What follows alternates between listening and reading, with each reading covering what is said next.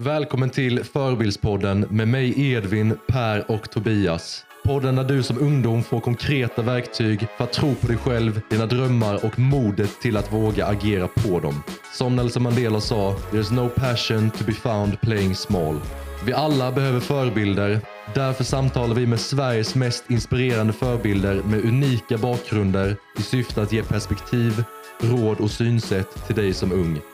Så det är bara att plocka din favorit och låta dig inspireras. Men det var inte ringljud, det var väckarklocka-ljud. Så som gick på innan. Väckarklocka? Ja. Men ja, grymt. Vi spelar in nu, va? Det gör vi. Så det är redo att bara köra igång. Så Samir Sabri, välkommen hit. Tack. Det är en ära att få ha dig med. Tack så mycket. Det är en ära för att komma hit. Få berätta min historia eller det vi ska diskutera om. Absolut. Ja. Nej, men jag tror det är riktigt viktigt för människor att få höra den. Och se att oavsett hur galet det kan gå eller hur dåligt man kan må, så finns det alltid en väg tillbaka. Oh ja. Så, det är helt övertygad. Så Samir, vem är du? Vem är jag? Ja, det tog mig nästan 40 år tills jag vågade faktiskt berätta vem jag är faktiskt på riktigt. Man har ju haft så många masker på sig. Det är väl också ett sätt att överleva. Ett skydd för sig själv. Men jag är uppvuxen i Botkyrka. Och jag har ju vuxit upp med en pappa som faktiskt som skrämmer mig också.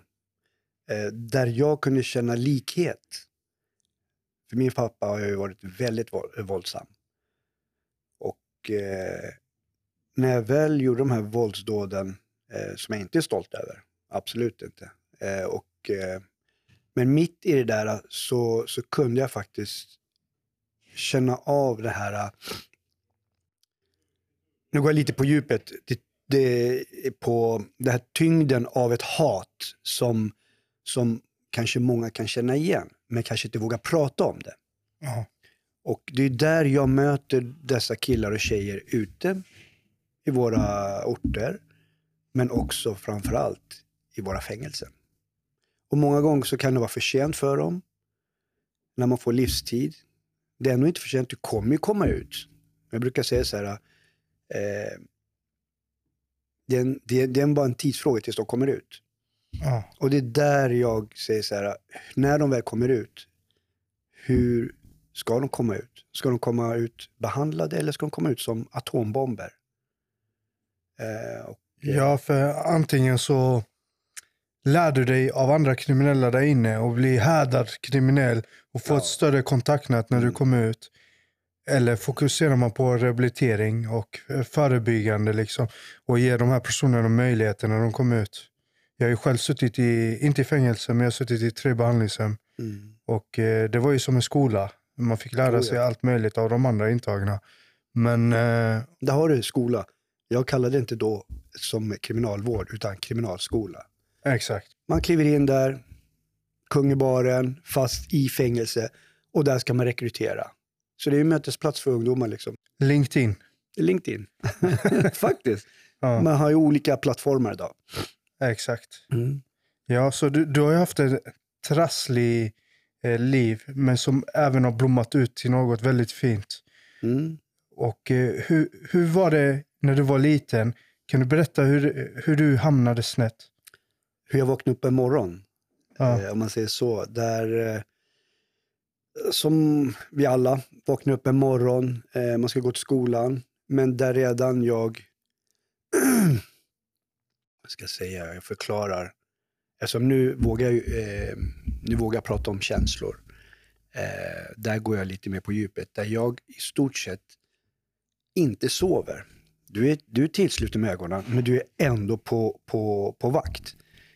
Du har ändå dina tentaklar ute. Det är som om nästan du hör vad som försiggår runt omkring. Så man sover inte till 100%. Men vad är hotet med att kommunicera sina känslor? Hotet då Ja. Ja, då stängde man ju av känslorna. Idag är jag mycket, mycket mer öppnare. För det du beskrev med tentaklerna, liksom för att slippa känna den rädslan. Ja, alla de här sakerna som man har känt av då när man har hamnat i de här situationerna. Där pappa slår på mamma slår på oss. Jag trodde aldrig jag skulle liksom ta skada av när min mamma slog min syster. Utan jag hade ju bara en känsla, gud vad skönt, nu var det inte jag den här gången. Men det skulle påverka resten av mitt liv.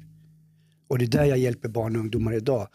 Även fast det inte är du som blir slagen, när du väl ser sådana här händelser så är du med inom, du blir traumatiserad. Du hamnar ju i en situation som hjärnan tar in. Men man känner ändå inte av det i stunden. Men man känner ändå inte av det i stunden.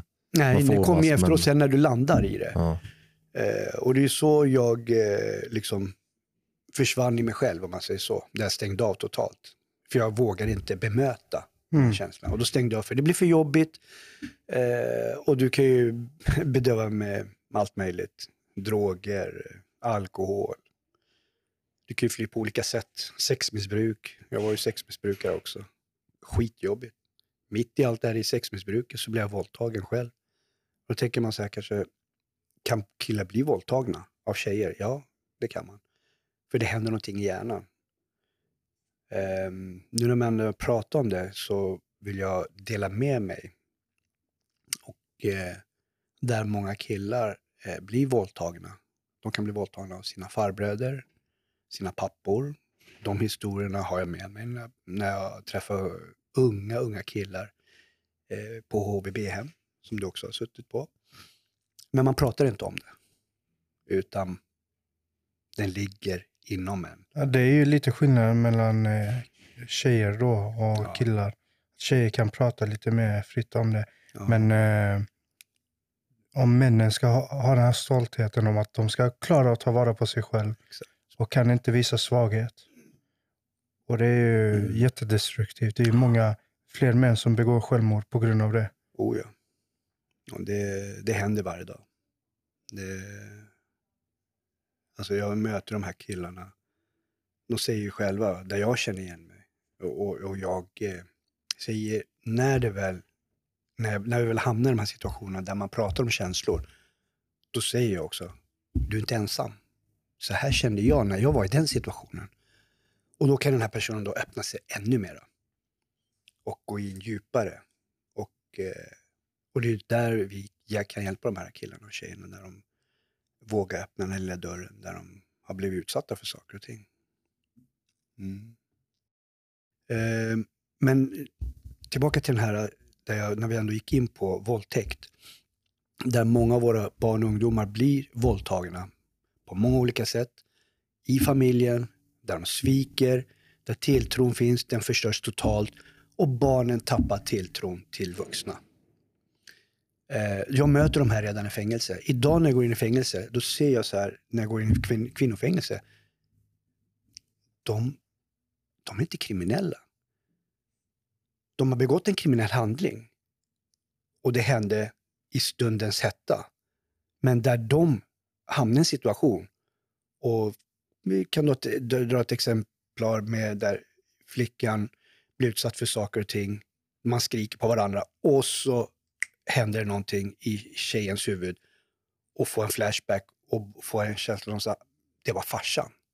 Farsan har våldtagit henne när hon var liten. Men här var det hennes pojkvän som skrek till. Där hon fick någonting i huvudet för stunden. Flashback. Och det bara slog till. Och så tog hon till kniv och knivväg och fick livstid för det. Och de här personerna möter jag där inne i fängelse. Så när jag kommer in där, men vänta, livstid, 18 år, 17 år. Har du 18 år, du är bara 20 år. Alltså, och det finns ju ingen kriminalitet hos dem. Men de kunde inte hantera den situationen när de väl har hamnat i en sån här jättesvår situation. Ja. Där är ju också väldigt intressant. Det är kanske många av våra lyssnare som känner igen sig i den här situationen. Det är därför jag går in lite grann på det så att de inte känner sig. Och det är jättefint.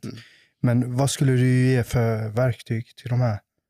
Vad kan de tänka på för att ta sig ur den här problematiken? Framförallt så måste man börja prata. Och jag kan ju säga så här, jag pratar med så många barn och ungdomar och in i fängelserna. Ofta så är det så att du själv måste nog börja med din historia där du möter personen, där personen är. Där jag känner det av, där den personen är inlåst. Fast du sitter inne i fängelse så är du inlåst i dig själv, alltså i ditt inre fängelse. Tänker att man behöver bearbeta bakåt eller något form av terapeutiskt arbete för att kunna släppa det i framtiden. Oh ja. Men man måste börja någonstans och möta personen där personen är i livet. I deras skor. Förlåt? I deras skor. Gå in i deras skor där. Och jag har inte något problem med det. Ja. Jag brukar sätta mina skor här, så här är mina skor. Om du vill känna av här, kliv i. Och då menar jag liksom att jag berättar min historia. Och de utsattheter jag har varit med om. Ja. Och då blir det lite lättare för dem. Och där, på en ganska kort tid så bygger vi en tillit till varandra. Och på något sätt så får de känna en trygghet. Och då kanske jag bara har 1 timme, 2 timmar. Sen finns det människor som går till psykologer och har varit 10-11 år och det händer ingenting knappt. Och det är typ, då skrapar de bara lite grann på ytan, 45 minuter. Ja, då syns vi om 2 veckor. Men vänta, det händer ju jättemycket på 2 veckor. Exakt. Jag kommer ihåg själv, när jag gick till psykolog som ungdom så var det ju, jag upptäckte många fler problem än jag visste att jag hade. Gick därifrån ännu mer deprimerad. Ännu mer, ja. Och det där så är så viktigt. Som nu har vi ju startat stödboende för 2 år sedan. Där de går till öppenvård. Där de pratar om sina problem. Men de har säkert tillslutit en pack med sig själva. Jag kommer aldrig berätta min historia till någon. För det har jag gjort 3 gånger och de snappade av mig. Och där kan vi hjälpa dem när de går till öppenvård. Sen ska de också kunna komma tillbaka till vårt hem. Men oftast när vi pratar med dem och de säger, nej men det måste vara en trygghet där du sover, där du har dina kläder. Så när du går till öppenvården, 9 av 10 så har ju de inte gått tillbaka till sitt hem. Då har de öppnat sig på öppenvården, men det händer ju någonting från öppenvården till hemmet. Och så åker de iväg till höger sida och så köper de på för att det är så jobbigt med de här känslorna där de har öppnat sig och alltihopa. Och så drog de ner sig. Och så kom de tillbaka till stödboendet. Och så är de påverkade. Och så blir de utslängda för att de kan inte hantera situationen.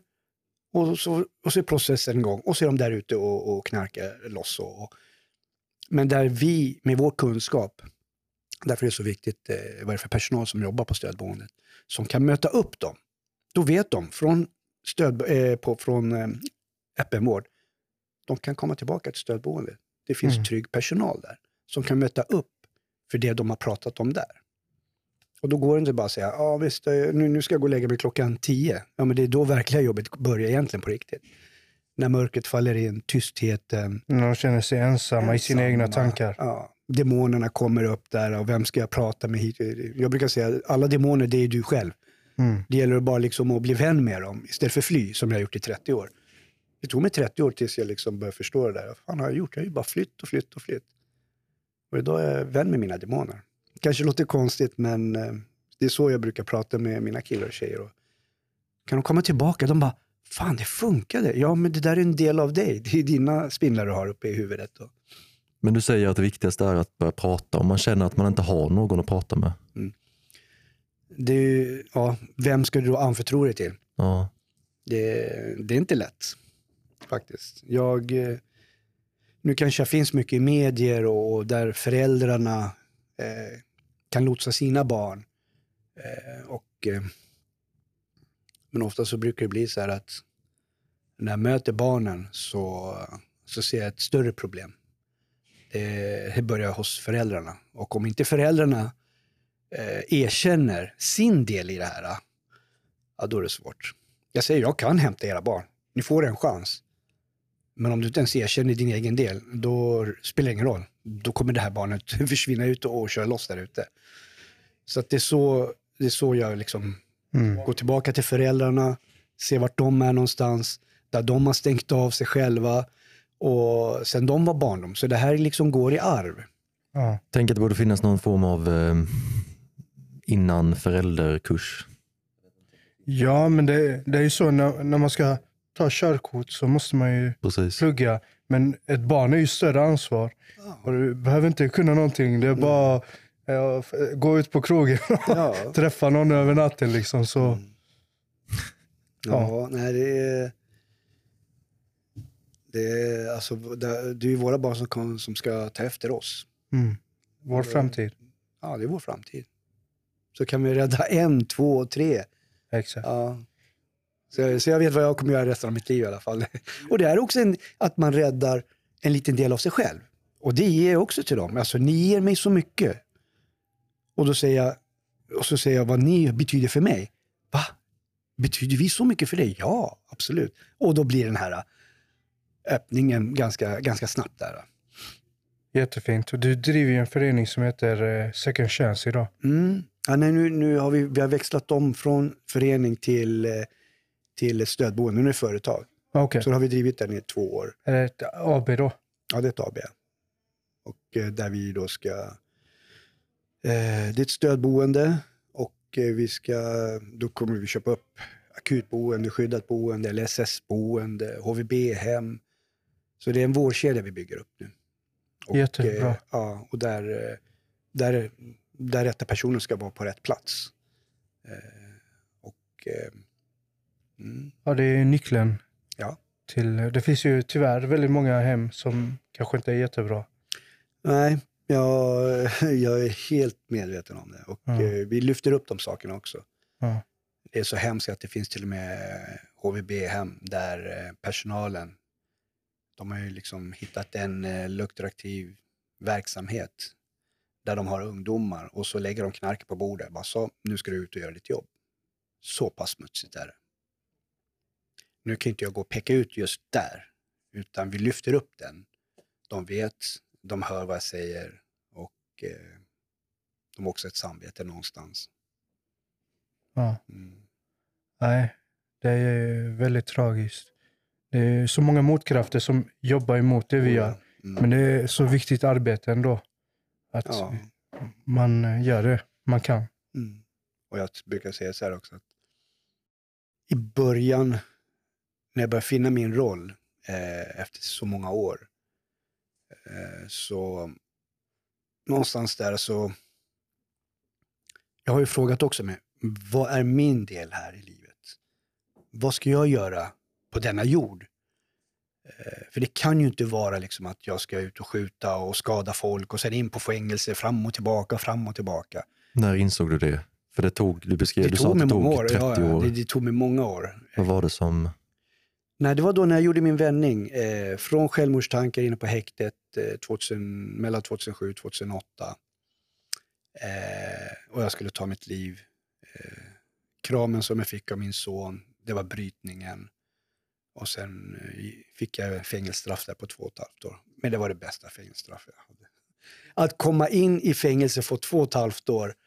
Jag tror aldrig varit lyckligare med än så. Alltså de måste ha tänkt så här, men alltså hur fan kan de vara så jävla glad? För jag hade en helt annat driv när jag var i fängelsen. Jag brukar inte skapa saker när jag är i fängelse. Men nu hade jag ett helt annat tänk. Så när jag kom till fängelse för sista gången, då tänkte jag, nu är Samir här. Nu blir det både det ena och det andra och det negativa om man säger så. Ja. Så du kom ut där 2010? 2009 kom jag ut. Okay. Så att jag fick ju 2,5 års straff. Och 2/3 då satt du? Ja, 2/3. Men det var det bästa tiden. Jag satte ner en stämpel där att så, nu är jag klar med allt det här. Det finns inga där du ska kunna tro att du ska kunna vara med och göra ett brott till exempel. Jag har lagt av totalt. Och det var en tid för planering också kanske? Det var en tid för planering, hur du ville att ditt liv skulle se ut? Ja, alltså jag var ju mitt inne i planering på, jag är öppen med det, med helikopterrånet. Och det är ju där också som jag avsade alltihopa till min vän. Och jag tog tillbaka min helikopterkillen och han tog svid och han körde loss med sina killar. Många av dem har ju åkt fast. Jag kommer ihåg att jag var i rättegången där och så vände han sig om. Och så gav man tummen upp för mig. Att jag gjorde det rätta. Och det var härligt. Det var en härlig känsla. Där fick jag ännu mer bekräftelse. Liksom, att det jag gjort, det är rätt. Även när man är så högt uppsatt inom kriminaliteten där man har en slags position och sen få den kredit för en annan person som är på samma nivå och liksom skitbra istället för att du svek mig, nu jävla vänta bara när jag kommer ut. Hade du varit med här då hade allting löst sig. Så att nej, det var en helt annan känsla när han kom ut sen. Han satt några år i fängelse, men när han väl kom ut så gav vi varandra en världens kram. Ja, jättebra ju. Hur kom det sig att du kom in i att planera helikopterrånet? Det var 2008 det skedde, va? Eller jag kommer inte ens ihåg exakt år, men jag satt in under det här året där. Jag åkte in 2007. Jag kom ut 2009, så det är däremellan. Ja.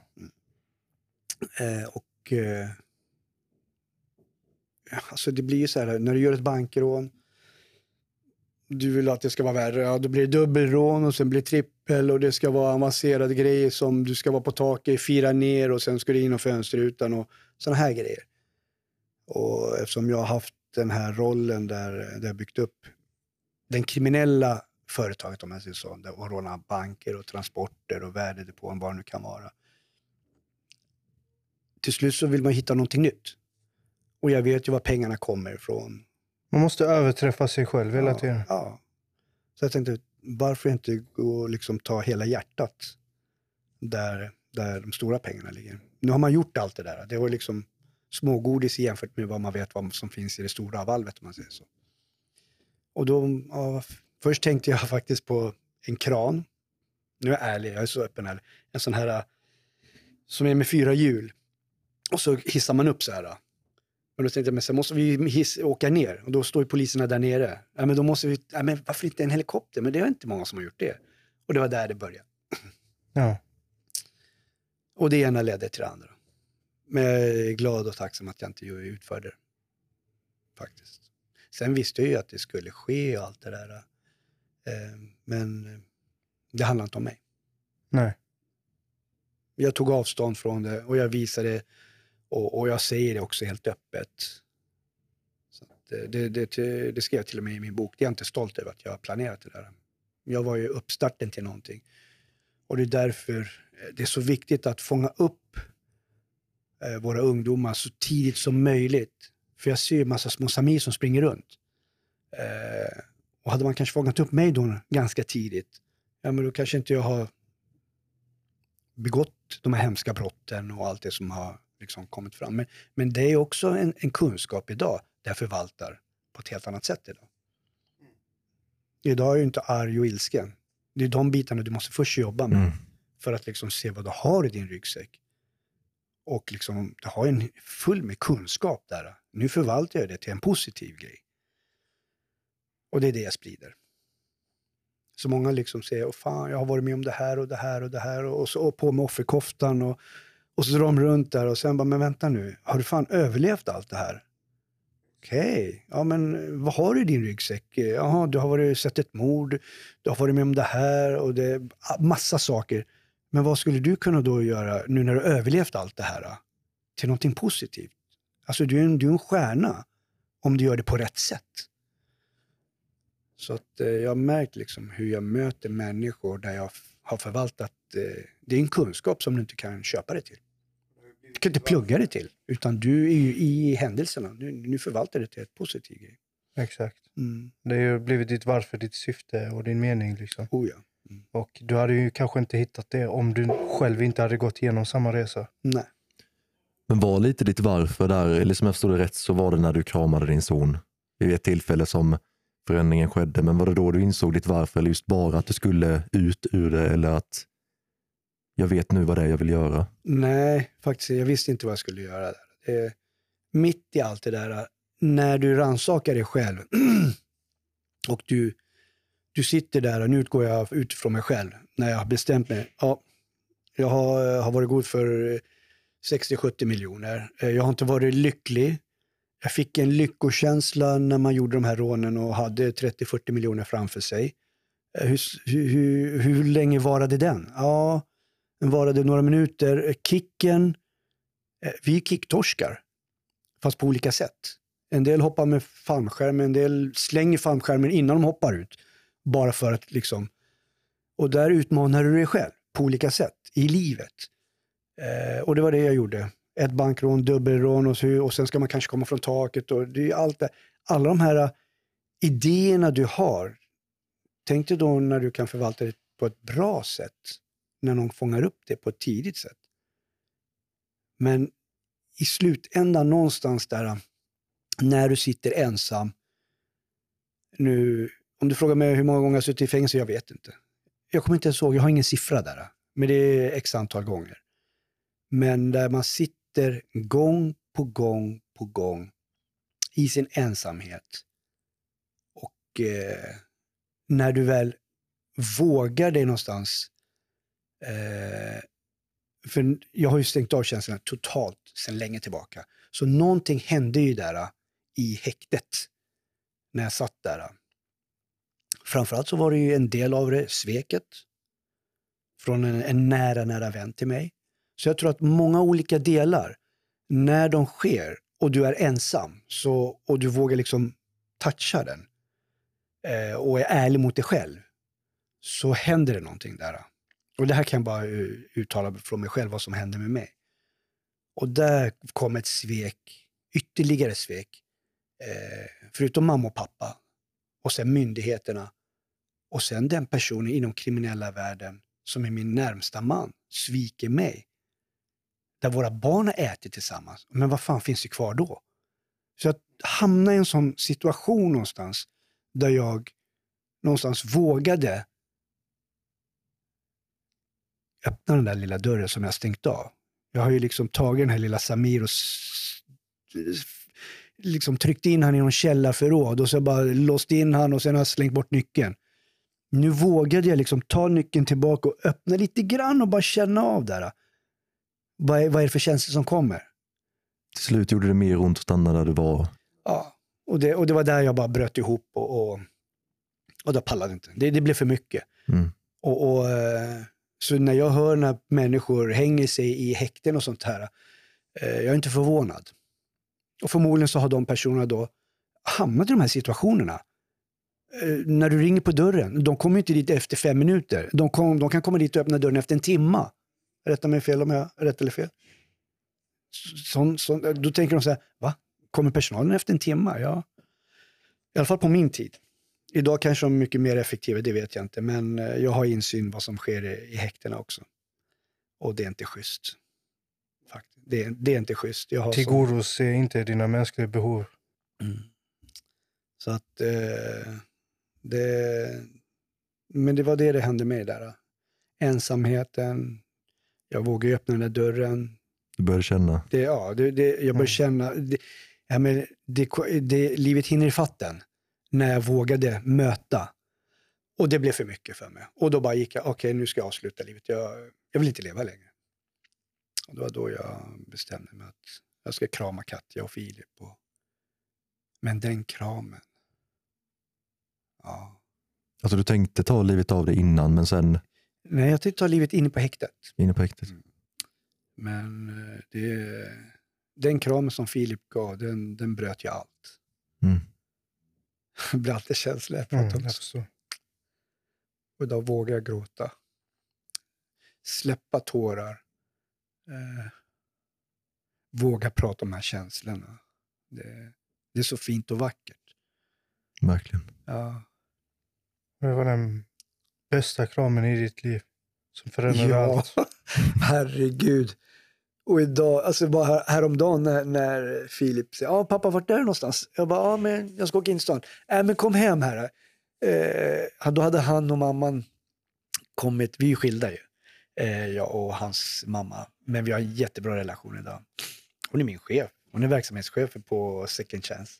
Så att... häftigt. Ja, det är häftigt. Så han ringer till mig, men vart är du farsan? Nu har du kommit tillbaka från Italien. Han bara, jag har gjort världens godaste pasta med pesto. Jag bara, då släpper jag allt. Och så åker jag raka vägen till henne. Vad fint. Så, ja, det är så fint. Och så satt vi och käkade, både jag och han och hans mamma. Pratade om allt möjligt. De berättade vad de gjorde i Italien. Och fortsatte att prata. Och sen så jag är fan lite hungrig. Lite till, säger han. Ja, så han gjorde lax. Ja, det är helt underbart alltså. Och det är det här också då. Hur man kan möta det man har varit rädd för. Jag har ju varit rädd. Ja. Alltså, det som ligger mig närmast varmt om hjärtat, det är ju Katja och Filip. Jag kommer ihåg när Filip sa till mig, han sa så här: har du älskat mig, pappa? Jag har älskat dig från första stunden när du kom ut från mammas mage. De gjorde kejsarsnitt. Tuff fråga. Oj. Men du vågade inte riktigt känna där då tidigare, eller? Nej, herregud. Jag har ju svikit han 111 gånger. Varje gång när jag kommit ut från fängelse. Ja, nu är pappa här och så köper en fyrhjuling eller jag köper presenter. Och hur ska jag kunna ge kärlek när inte jag själv har fått kärlek? Så när han sa den där frågan, alltså, det är som du säger, var bland de tyngsta frågorna jag fått. Men på något sätt så kunde jag bara, men jag har älskat dig redan från dag 1, Filip. Det var enda jag la fokusen på när de lyfte upp, jag ser ju, när de lyfter upp hans fot så där från magen och så hans lilla andra fot, den hängde så där. Så jag beskriver ju exakt hur de har tagit upp han. Och sen kommer nästa fråga, ja men varför har du inte varit hos mig då? Ja, det är tufft. Och det är de här frågorna som många flyr ifrån. Exakt. Hur lärde du dig älska dig själv? Hur jag lärde mig? Ja. Det var en lång process. Oj. Det är inte liksom det här att bara, så nu ska jag liksom börja ge mig en kram själv, som många säger. Ja, men ge den en kram så här. Det kanske man kan göra efter den långa processen. Och det kan man göra till och från här också. Men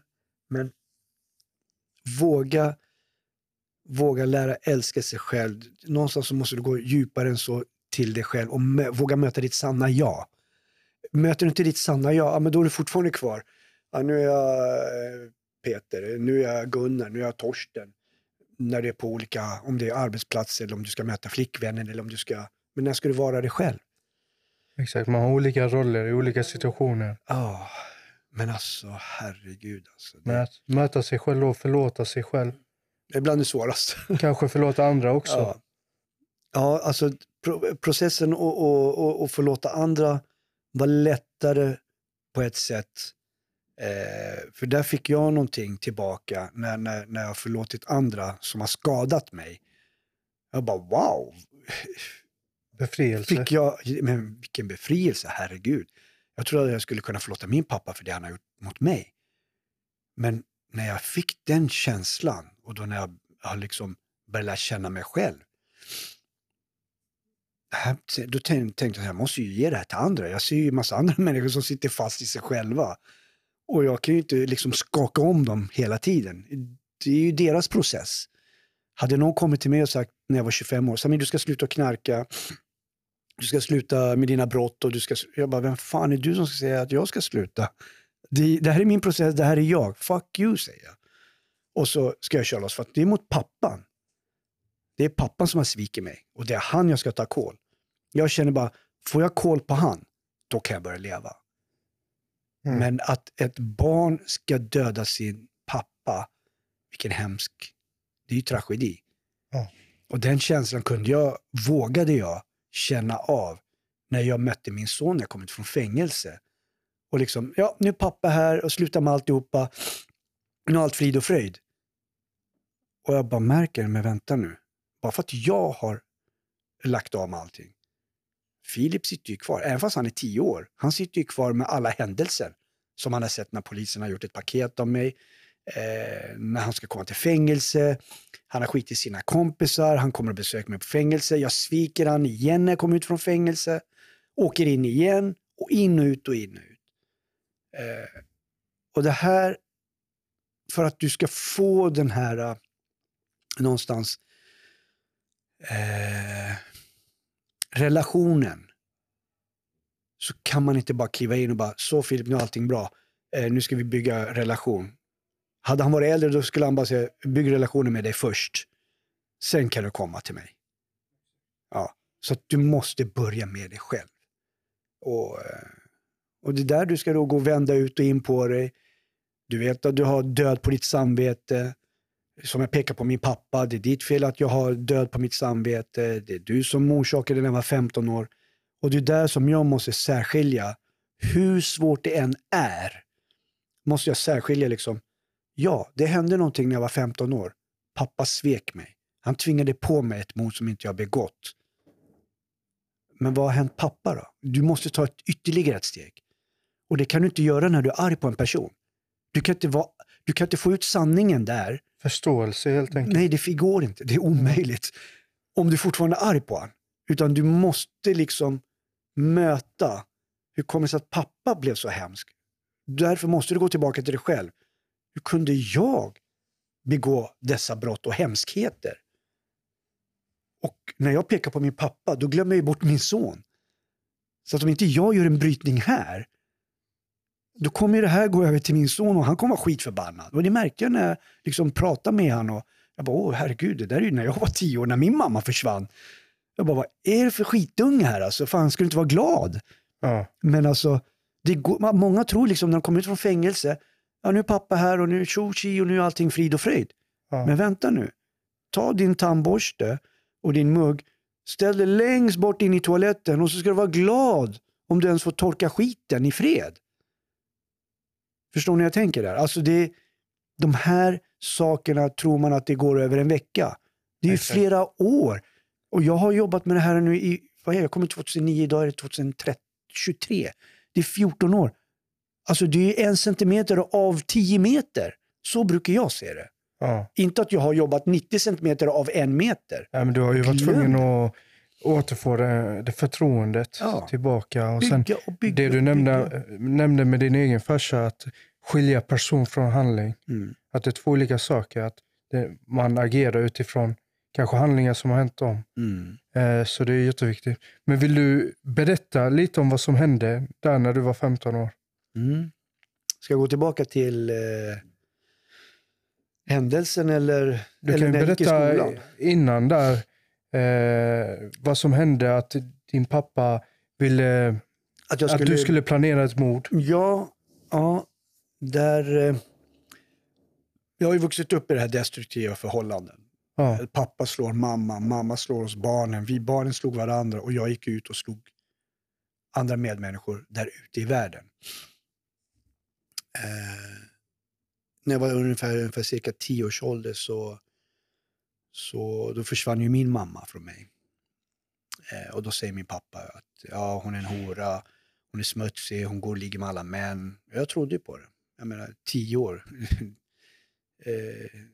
Jag tror ju på pappa för att min mamma försvann. Hon sa inte ens hej då. Jag kan inte tro på någonting annat. Och jag kände ju liksom, gud vad skönt, nu kommer inte vi bli slagna. Redan där innan så tog jag ett stort ansvar över syskonen. Hur gammal var du då? 10 år. Ja. 9-10 år var jag. Och bara det ansvaret tar över andra barn, som mina syskon, när jag själv är ett barn. Så någonstans kanske jag inte fick vara barn själv. Och det är där man liksom har känt den här vad heter det? Den biten av sig själv. Att man har inte fått vara barn. Det är kanske därför jag idag möter barnen. Alltså det spelar ingen roll var. Jag kan vara tunnelbanan, buss. Är det barn? Bara tjup, magnet. Jag vet inte vad som, alltså det är helt otroligt. Jag bara säger, kan inte det bli fel någonstans så att barnen kan titta på någon annan? Nej men alltså det är ju magnet. Det är som att barnen har den där det är väl också att kanske du själv, när du är i kontakt med dig själv, att du är ett med dig själv, då kommer det här barnet inombords. Barnet som jag låste bort för länge sedan. Ja men då tror inte jag att barnet hade tittat på mig, för då hade det varit så här. Inte skulle han eller hon titta på mig med det leende. Så idag går jag ju med barnet i mig själv. Och vi gör det tillsammans. Det är därför jag gick tillbaka till fängelsehålan där jag hade gömt min lilla Samir och öppnat och tagit ut han. Och det här ska vi göra tillsammans. Han hade ju varit där i flera år. Så att, vid 10 års ålder redan så försvann ju mamma. Och det var en stor del som försvann. Men du förstod inte att hon hade gått bort eller utan du gick på vad pappa sa? Det var inte hans mamma som gick bort. Nej, okej, hon försvann bara. Ja, min mamma försvann för att min pappa ville döda min mamma då.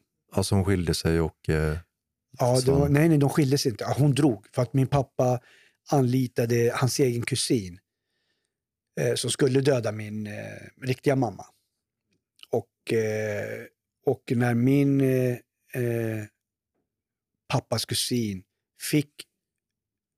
fick pengar, det här var i slutet av 70-talet, då fick hon 20 000 kronor, 20 000 på 70-talet, det var mycket pengar. Jag tror de hade lön 1000 kronor i månaden och hyran var bara några 100-lappar på den tiden. Så hon fick ju 20 000 och det här är det hon berättar också, så vi har ju all fakta. Och så fick hon gift för att döda min mamma. Så när hon går med det här till min riktiga mamma och titta vad jag fått av din man, och det var då de försvann. Men min pappa sa ju någonting annat till mig. Så jag trodde ju på det min pappa sa. Har du träffat din riktiga mamma i efterhand? Nu? Ja, jag kom ju nyss från henne till exempel. Vi har en superrelation då, hon och jag. Vad häftigt. Ja. Nej, men det är ju fint att ni hittade kontakten tillbaka. Ja, och det är mycket saker som händer däremellan också. Bara den här läkprocessen mellan mamma och sonen som bröts där när jag var 10 år. Den började läkas ihop när jag och barnets mamma, Katja, när vi gjorde slut. Okay. Så när vi gjorde slut med varandra, det var inte så att jag bara tog mitt pick och pack och så gick jag ut. Det klassiska. Utan jag var ju kvar i hemmet i 2 års tid. Och vi gjorde en långsam separation. Och vi sa liksom att vi gör allt tvärt emot vad våra föräldrar, så måste det bli skitbra ju. Då blir det ju bra för vårat barn. Jag menar, jag är skilsmässobarn, hon är skilsmässobarn. Så gör vi bara tvärtom, så ska vi inte liksom föra över allt det här på Filip. Katja, vi älskar varandra. Man kan älska på olika sätt. Vi bor inte tillsammans. Så att och det är ju fint och vackert. Och nu kan vi också umgås för att vi har pratat igenom saker och ting. Jättebra.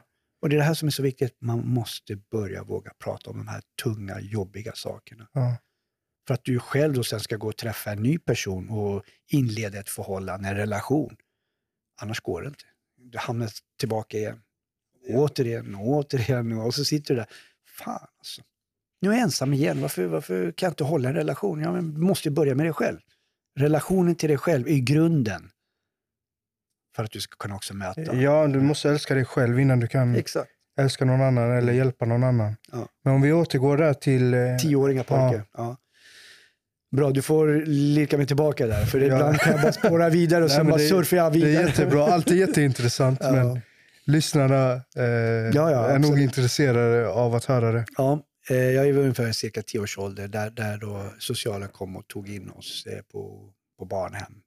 Första barnhemmet var Geneta barnhem. Där var vi alla 3 syskon. Och sen flyttades vi runt under ett par års... runt 2 års tid ungefär. Så flyttades vi runt mellan familj och HVB, barnhem, HVB-hem. Runt omkring i ungefär 2 års tid. Och det bara där var det också det här... Det jag vill också ge till andra att framförallt föräldrarna, sluta att flytta runt. Ni fattar inte hur mycket det kan påverka barnen. De bygger upp relationer till sina kompisar och så bara för att en av föräldrarna har fått ett jobb nere i Göteborg, ja men nu ska vi flytta ner till Göteborg och skiter fullständigt i barnens relationer och det är, visst idag finns det TikTok, Chip Chap Shop eller alla de här apparna som kommer idag. Men det är ju någonting helt annat. Jag menar, här är kroppsliga relationer som du bygger och vill gå fika och möta och se varandra i ögonen. Och så flyttar de ner dit och sen bara efter några år så flyttar de högt upp i Sverige och sen fram och tillbaka. det här är ju slitage för barnens nervsystem. Hur ska de kunna liksom ha relationer till människor? Då ger de inte 100%. Nej, men vi ska ändå flytta snart. Så jag ger inte dig 100% som vän. Och det är inte någonting som jag bara tar från luften. Det här får jag höra från barnen. Så jag tar ju deras röster in här och ger till dem också. Det är jättebra. Nej, men det är viktigt, så då känner ju de igen sig någonstans. Oj, det är inte bara jag. Det är många barn med det här riktiga mot föräldrarna. Ge fan och flytta runt. Sätt dig ner och prata med barnen framför allt. Men om du skulle ge tips till ett barn som känner frustration över att föräldrarna vill flytta. Finns det något tips du kan ge dem? Ja, gå och prata med föräldrarna. Lyssnar de inte, ring mig. Ja, vi kommer Nej, men det är sant. Dela med oss av dina kontaktuppgifter senare. Alltså jag har så många barn och ungdomar som ringer till mig. Det sista här nu var det var så vackert. Jag säger inga namn. Men en 12-årig tjej bara, nu Samir, nu ska du vara med här och leka här. Köp. Och så lägger hon den där, mamma, så du vet att Samir är här. Men alltså jag är 50 bast och jag får vara med i ett flickrum 12 år. Snacka om relationer man bygger på ett förtroende. Wow, säger jag. Häftigt. Det är häftigt. Ja. Och det är ju mig ännu mer liv i mig själv. Och ger dem ännu mera. Så att, nej, det här är... Det, och sen när de går in nu, Samir, nu ska vi käka. Jag bara, okej, älskling. Till och med jag säger älskling för att jag vågar säga de här orden. Ja. Man ska inte våga, man ska våga och säga älskling, ge kärlek. Det finns så lite kärlek här runt omkring, alltså. Det är bara ge, alltså. Och är det någon som har emot det där, vad sa du? Vill du ha en kram eller? Kom, ska jag ge dig en kram. Så enkelt är det. Exakt. Det går ju inte att vara sur på någon som vill krama en. Det går ju inte. Du är ju skitförbannad. Om jag kom, ska jag ge dig en kram här, så är det som saknas. Så att... Ja, men om vi återgår igen till lilla Samir. Ja, lilla pojken där. Ja, 10-åriga pojken. Flyttade runt där. Jag flyttade runt där i barnhemmen och så återigen så kommer socialen och så säger han till mig då att eftersom jag var äldst då i familjen, vi 3 syskon, så säger de till mig att nu ska du få flytta hem till mamma.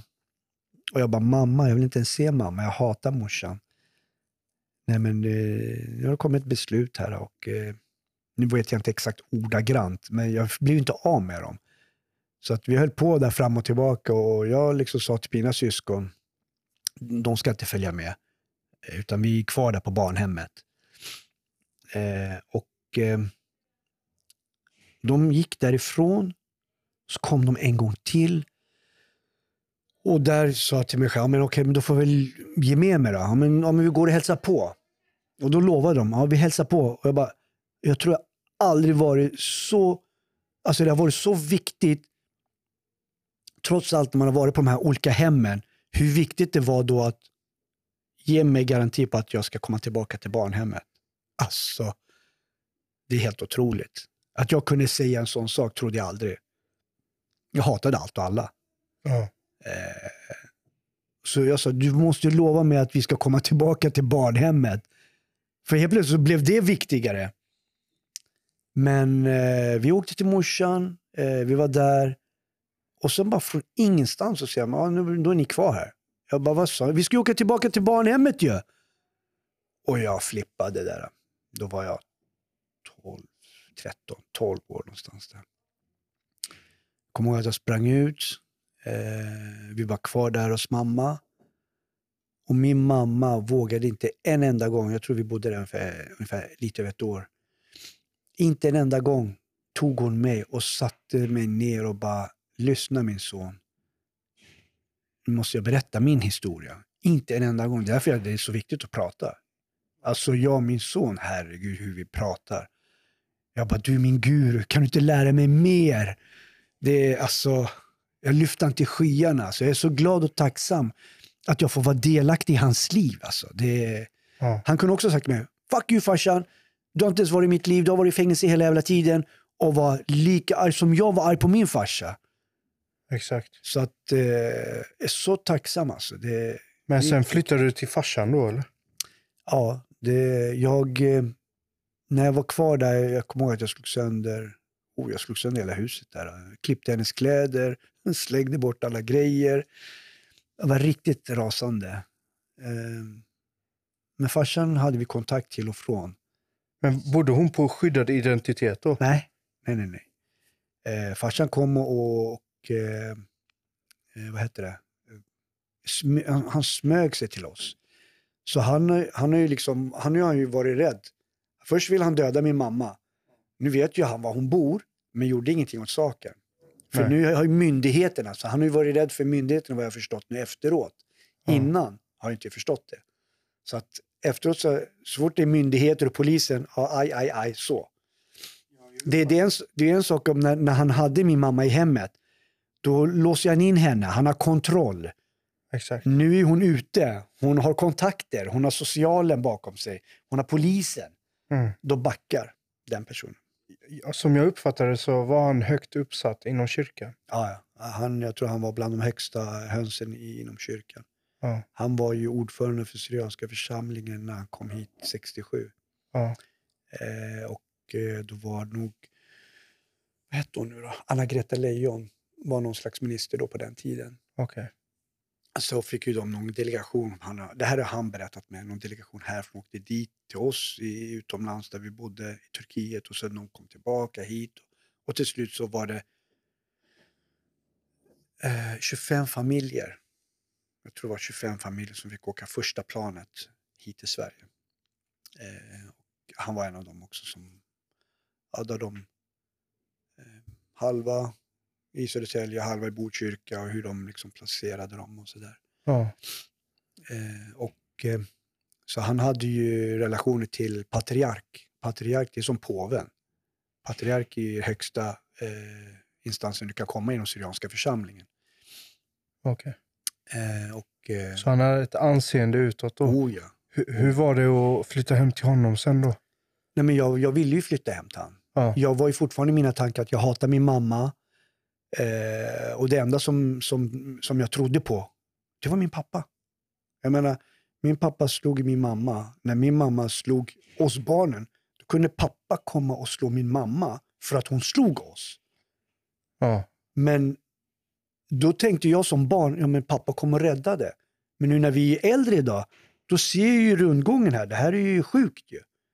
Ja. Han gick och slog morsan för att hon var ju frustrerad och hon var inlåst, och då gick hon loss på oss barnen. Och så gick pappan och slog henne, typ räddaren. Men det är han som var boven i dramat. Om man säger så. Ja, så pappa kom och tog med sig mig och min bror tillbaka till han. Han tog oss. Min syster blev kvar där. Min pappa blev förundrad varför inte er syster med. Jag bara, nej men hon vill inte komma. Så han släppte det där. Så min syster blev kvar hos min mamma. Och jag och min bror åkte över till pappa. Och där mötte vi upp vår nya styrmamma då. Där stod hon med sina liksom, händerna liksom så kom mina habibis. Kram, jag har aldrig fått en kram. Jag hoppar inte upp på en främmande kvinna bara så där. Jag vet ju hur det är att bli ifråntagen saker och ting. Och så ska man bygga liksom, nej, stopp i backarna. För hon var väldigt kärleksfull. Hon var mycket kärleksfull. Alltså. Och det är där jag säger idag, där jag var arg och ilsken och allt det här. Hon kommer bara med kärlek. Det hjälpte ju mig också liksom, någonstans där, i min egen process där. Och smitta av sig helt enkelt. Ja, alltså kärleken är stark alltså. Det är någon arg så bara kom, ska jag ge en kram. Jag säger det. Vilket verktyg, om man nu säger så. Jag vet inte hur, men det är en sån kraft där bakom kärleken. Men då måste du också ha jobbat med dig själv. Med och vara kär i dig själv.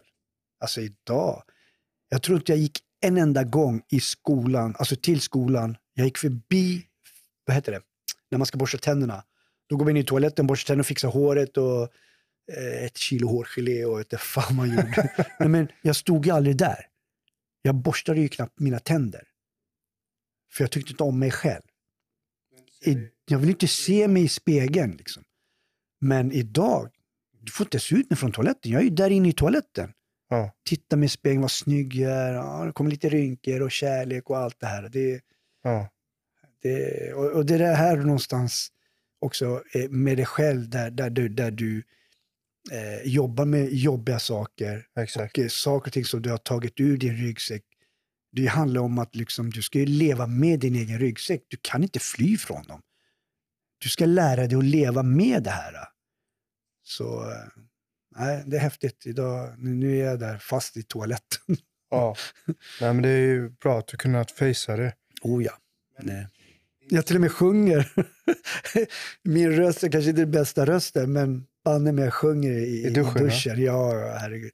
Duschen som jag har varit så rädd om. Jag har varit rädd att duscha förut. På grund utav det kan komma lite längre fram där. Då ska jag ge en poängtera verkligen hur det kan påverka en saker och ting när du är traumatiserad i olika händelser. Och ja, så där sakta och säkert, hon gav oss kärlek, kramades, vi till slut så byggde vi den här relation mellan varandra. Och jag fick ta med mig in kompisar tog jag inte med mig förut för att jag ville inte visa dem hur jag hade hemma där i Norsborg. Nej. Jag var ju rädd för att de skulle se vad som försiggick bland 4 väggar där. Så jag kommer alltid säga med ursäkter. Men ska inte vi få sova hemma hos dig då? Så nej, men vi har släktingar, det är prästen och det är dittan och det är datt. Kommer jag alltid med så här ursäkter. Men jag sov ju hos dem ju. Kom dit och käka frukost. Alltså det var ju bästa frukosten. Jag ser, lyssna nu på det här. Toastade bröd. Varma. Smör. Marmelad. Apelsinmarmelad. Och sen en ostbit på den. En varm O'boy. Alltså herregud. Magiskt. Ja, men det blev magiskt. Det var ju min... För jag kunde inte vakna upp på morgonen utan liksom, det är bara kaos hemma hos oss. Det var ju kaos. Jag fick ju inte äta mat. Maten fanns ju framme. Men jag fick ju inte i mig frukosten. Jag gick ju till skolan hungrig. Ja. Hur ska du kunna äta när morsan står och slår på din syster? Eller farsan slår på morsan? Ja. Det är bara, man har ju bedövat liksom. Man har ju stängt av totalt och bara... Okej, så bara upp och så bara... Man är ju som en robot liksom. Och bara gå. Du kan inte vara fri och vara dig själv. Nej, herregud. Fan. Barnen de slutar i skolan. De kunde gå hem och käka. Jag satt och tänkte, är mamma död nu? Hur fan ska de förvänta sig att jag ska liksom slå upp sidan 38 och sen ska jag liksom titta på tavlan och ska räcka upp handen? Jag är inte ens där. Nej. Kroppen är där, men själsligt, jag är någon annanstans. Exakt. Jag ville ju bara bort. Så jag gjorde ju kaos där och sen blev jag utslängd. Ja. Och så stod jag där utanför. Och så var det några andra också som blev utslängda. Och så, det var ju vi som fann varandra där ute. Och då bara satt vi och väntade, när kommer de? När är det rast? Så att de kommer ut så kunde vi slå dem. Alltså vi tog ju vårat beteende som vi blev utsatta i hemmet. Det beteende flyttade vi över till skolan. Men det är allt förändrades då när din styvmamma flyttade in? Ja, herregud. Alltså det... Var våldet mot henne direkt från din farsas sida? Nej. Alltså det fanns ingen våld där i början. Absolut inte. Det är som här, barnen, i alla fall man skannar ju av hela tiden. Ja. Man skannar av, vad är det här? Kommer hon försvinna? Nej, hon kommer vara kvar här. Ja, men vad bra. Ja, så bygger man en relation sådär. Och sen när pappa börjar slå henne, då bara, nej, inte nu igen. Vad händer? Då gick tillbaka till när vi var yngre där hemma hos mamma och pappa. Ja. Och vad gjorde jag? Jag flydde hemifrån. Då gick jag ut. Då var jag 13 år. Ja. 13, 14, 15. Under 2-3 års tid. Så vi säger sista 2 åren så började han slå henne och alltihopa. Jag var mycket ute. Jag såg till att jag var där ute. För då har jag blivit 13 år, 14 år. In på 15. Flydde situationen helt enkelt. Nej, men jag var ju så mycket ute. Jag ville inte vara hemma, för när jag väl var hemma då var det kaos igen. Och det är ju minnen från när vi var där borta med mamma och pappa.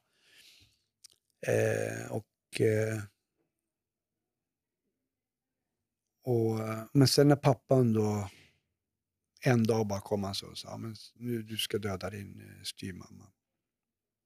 Vi gick ju till ett fik.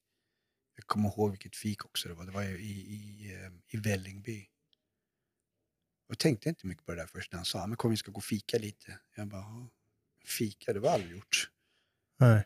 Ska han och jag gå ut och fika? Ja, kom då så går vi då. Så åkte till Vällingby, till den här kafeterian.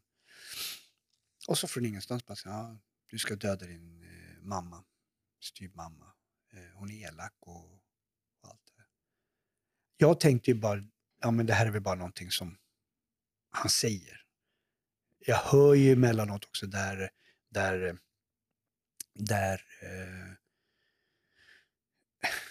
när han har slagit henne så då hör jag ju när hon skriker och är rädd och allt där. Men hur när han säger jag ska döda. Jag tänker så här, men det är väl bara någonting som sitter kvar där. Är jag hans psykolog, ja men då kan jag sitta här och lyssna medan jag käkar bullar. Men det är gång på gång, jag vet inte om det var 2 eller 3 gånger, så gick vi och fika. Där han då säger, bara så vet du måste gå och göra det här nu. Så han försökte förbereda dig? Ja, han förberedde. Alltså det var här, det här döda din styrmor då? Det här är på en nivå där, alltså, du hjärntvättar på något sätt. Jag kan ju gå tillbaka, man är manipulativ. När jag manipulerar, när jag var kriminell, när jag manipulerar ungdomar, de ska göra saker och ting för mig. Samma sak här. Han manipulerade mig och jag ska göra saker. Och när vi gick och köpte kniven, då insåg jag allvaret. Oj, nu kom vi till nästa steg. För jag sa att jag kommer inte göra det här. Vill han prata av sig, kom så kan vi gå och prata. Men när vi gick och köpte kniven, då blev det blev mer äkta, på riktigt. Mer på riktigt. Ja, mer på riktigt där han förklarade hur jag ska stoppa in kniven och vrida runt. Och, alltså det var sån hemskt. Alltså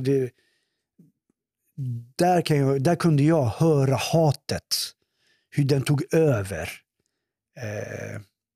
Och det är där jag kan känna igen mig själv. När man har blivit utsatt för saker och ting. Hur man liksom, för varje gång jag skadade någon eller sköt någon eller vad den var, så var det min pappa jag sköt.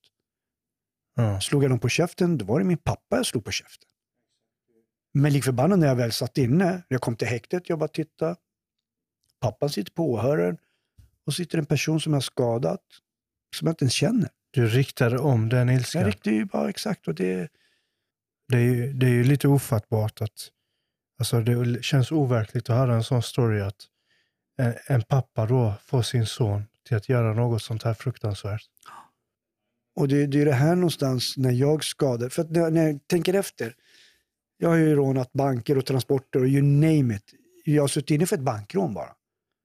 Men jag har suttit inne flera gånger. Det är ju för mina våldsbrott. Det är ju där jag har haft ett problematik. Och det är ju där också när jag väl kom ut från sista gången från fängelse. Jag visste ju exakt vad jag skulle jobba med.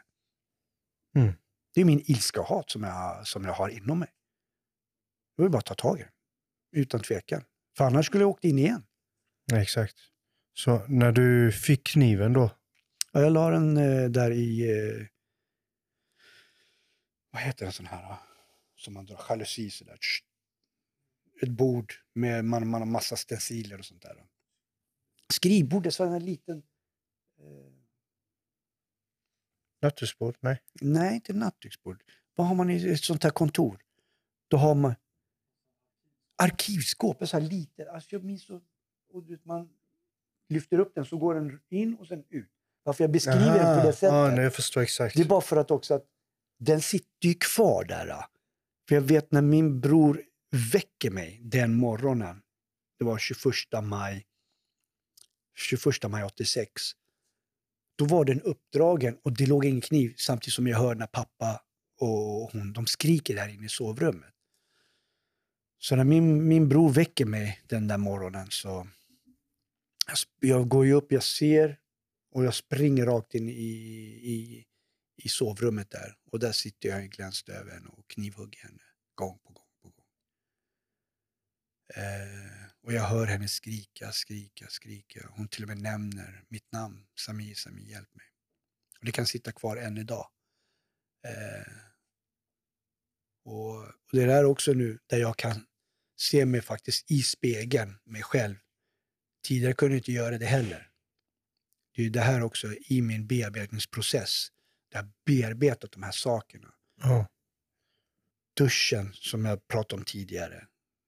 Han dödade min styvmamma på plats där. Över knivhugg. 70 knivhugg tror jag det stod i papper. Jag har ju verkligen gått in specifikt för att någonstans också få svar på mina frågor. Jag vill inte, om jag någonstans ska bli hel i mig själv, så ska jag inte fly som jag gjort tidigare. Exakt. Utan jag måste ju bearbeta de här. Och det är den här processen som många flyr ifrån, för det är så jävla jobbigt.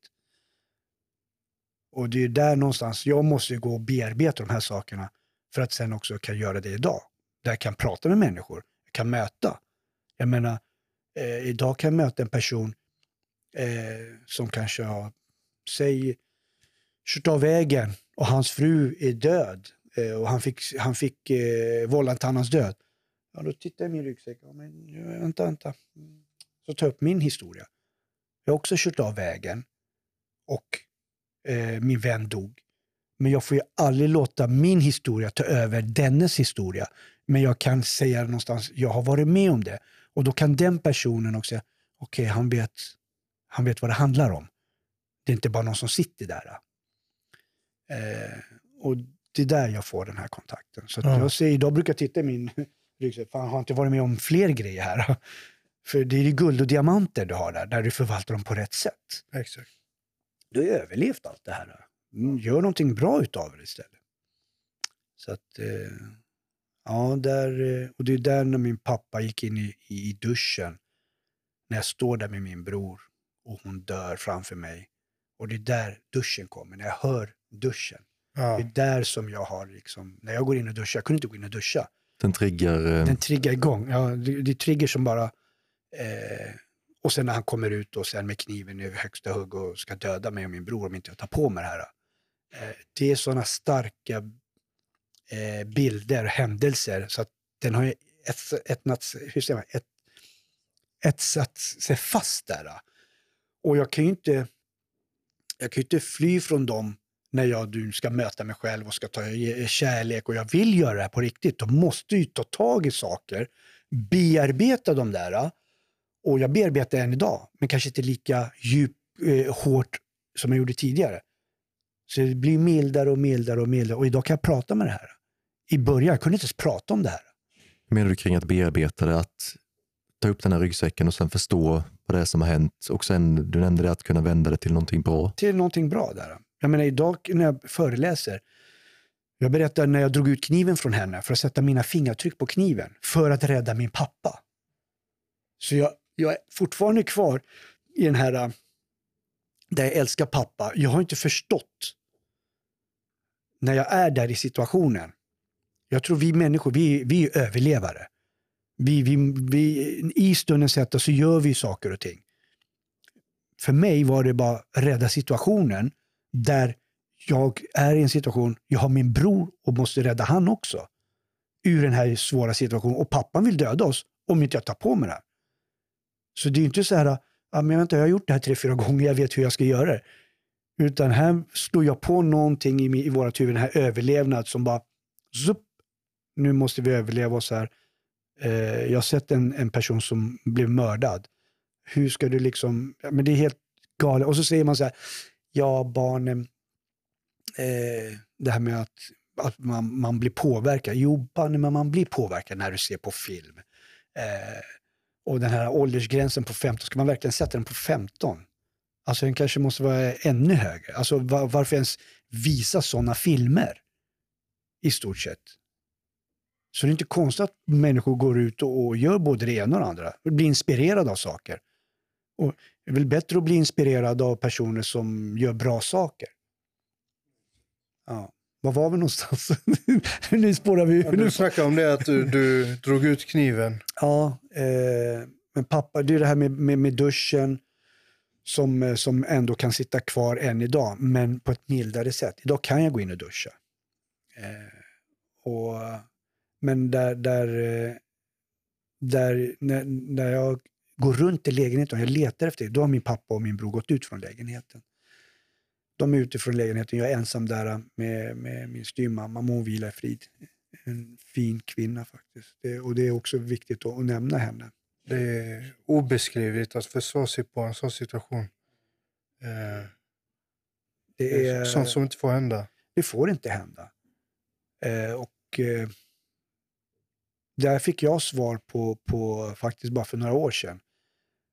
Var det någon som sa till mig så här: Samir, har du märkt att du hjälper väldigt många kvinnor med barn ifrån sina män? Jag bara, nej, jag har inte tänkt på det.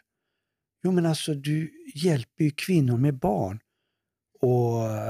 och sen kan du ändå fortfarande prata med deras, alltså om pappan, om man säger så.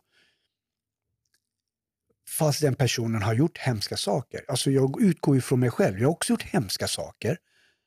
Men idag är jag en kärleksfull pappa. Men jag har ju varit i de situationerna. Och det är där jag kan ta in där. Många kanske inte förstår, men hur kan du sitta med de där livstidsdömda? De har ju dödat och de har gjort det ena. Nej, men vänta nu. 1. Du föds inte kriminell. Du föds inte ond. Det händer saker och ting på vägen där. Och vad har den personen varit med om? När du tänker på de här sätterna, då ser inte jag dig som en ond person. Du sätter dig själv i situationen. Du har själv varit där. Då kanske min son aldrig skulle ha förlåtit mig någonstans.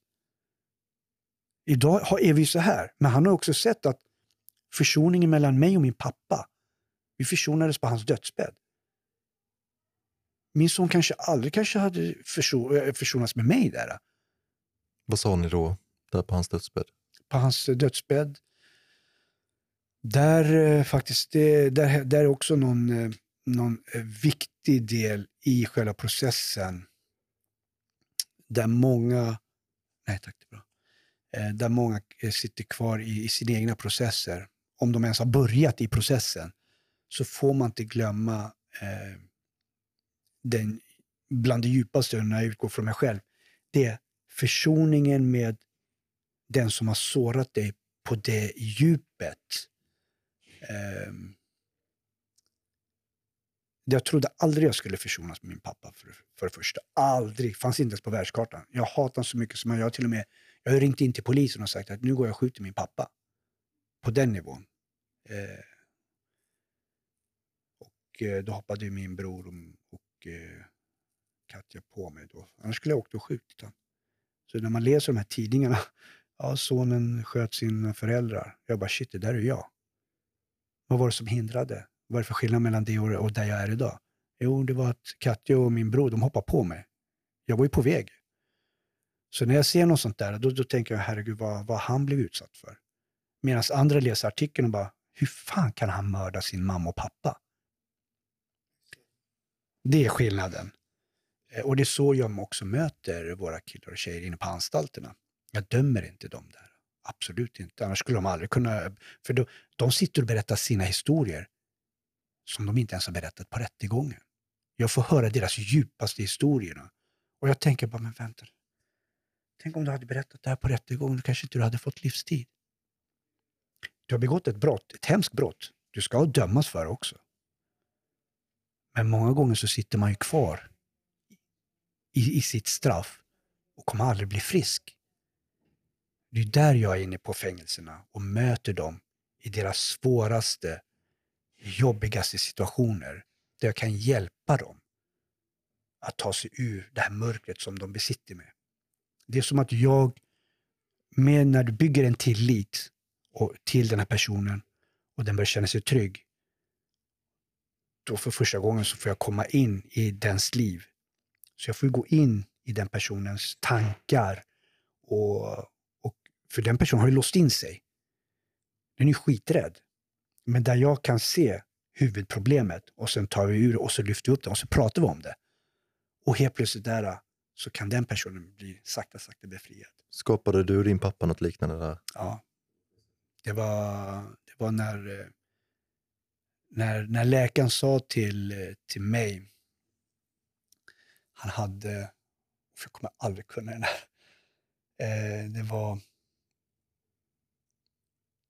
det är ett ord, en cancerord som upphöjt till 4, eller det var någon 4, det var någonting konstigt ord var det, jag kommer aldrig komma ihåg det där. Ja, i alla fall. Och då säger läkaren så.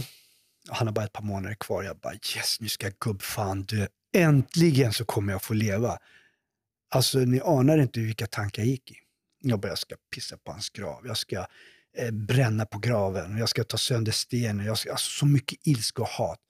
Och sen kommer jag bli befriad. Så när jag går till min farsa där, jag bara säger, farsan, han har varit här i över 50 år. Och han behöver fortfarande tolk. Så jag fick ju tolka i stort sett. Berätta det här till pappa. Pappa, du kommer dö om några månader. Så du kan välja att leva här. Eller så kan du åka jorden runt. Och göra av med alla dina pengar. Han bara, va? Jag ska aldrig dö. Och så jag tänkte inte där. Men efteråt så tänker man, hur fan ska man ta emot ett dödsbesked att du har bara 3 månader kvar att leva? Alltså, hur ska man ta in det? Då börjar ju klockan verkligen ticka ner. Ja. Alltså, verkligen, nu sätts den igång. Du har bara 3 månader kvar. Vad ska du göra? Så att han tog inte till sig det där. Och jag sa, gör vad fan du vill, men jag ska ut nu. Och jag var så lycklig. Jag tror jag aldrig har varit så glad och lycklig när jag gick. Och där kan jag säga så här, det är tragedi. Det är tragiskt att ens barn ska säga de här sakerna till sig själv och få känna de här sakerna om sin pappa. Och det är där jag möter våra killar och tjejer. Så mycket hat de har mot sina föräldrar. Och där med enkelhet där man kan hjälpa dem. Det handlar inte om att man förstår. Ja, det handlar inte om att de ska gå i hand. Men att man kan börja prata med varandra. Så att man inte sitter i de här ilska och hatet, för den tär. Du har ett liv att leva. Varje dag du vaknar upp så har du ett liv. Det är en gåva. Men ska du vara arg och bitter resten av ditt liv? Det har jag varit i 30 år. Därför jag ser när jag vaknar upp, jag bara, gud, jag fick en dag till här. Jag ska ge allt. Jag har inte ens tid med det där att vara arg och bitter och sådär. Kom, kramas. Kärlek. Ja, men han hatar det. Ja, jag hatar inte han. Jag tror inte du hatar mig. Jo, jag hatar det. Ja, är det din pappa du hatar? Känner du trygg med mig? Är det därför du säger att du hatar mig? Jag vet, jag har inte skadat dig. Så att, ja. Men jag tror också att det här med förståelse är själva grunden. Att man förstår problematiken. Ja. Då kan man också hitta lösningar. Ja. Jag tror ju att det här i samhället, vi ser mycket idag att politikerna har sina åsikter, men de har aldrig varit och upplevt problemet. Och de förstår sig inte på problemet. Så vi nämnde det tidigare att det är som att skicka en blind brandman till att släcka problem. Ja. Och vattenslangen då representerar massa pengar som bara spills ut. Men grundproblematiken släcks aldrig. Nej. Jag brukar säga sådär att jag ser lösningarna. När jag sitter där och jag ser lösningarna. Om jag ska liksom ta dig till exempel som ett exempel. När vi pratar om problematik. Jag ser ganska snabbt lösningarna. Men jag kan inte bara så, det här är lösningen till det. Utan man måste, för att du ska kunna förstå det här, så måste vi börja här bak. Och så tar man steg för steg. Och så visionen är att lösa det här. För att om jag säger att jag kan lösa alla dina problem, vad fan är jag? Jag är en jävla guru på, nej det kan jag inte. Men jag kan se lösningen till det här. Men det här handlar om dig och ditt liv liksom. Då får jag hjälpa dig.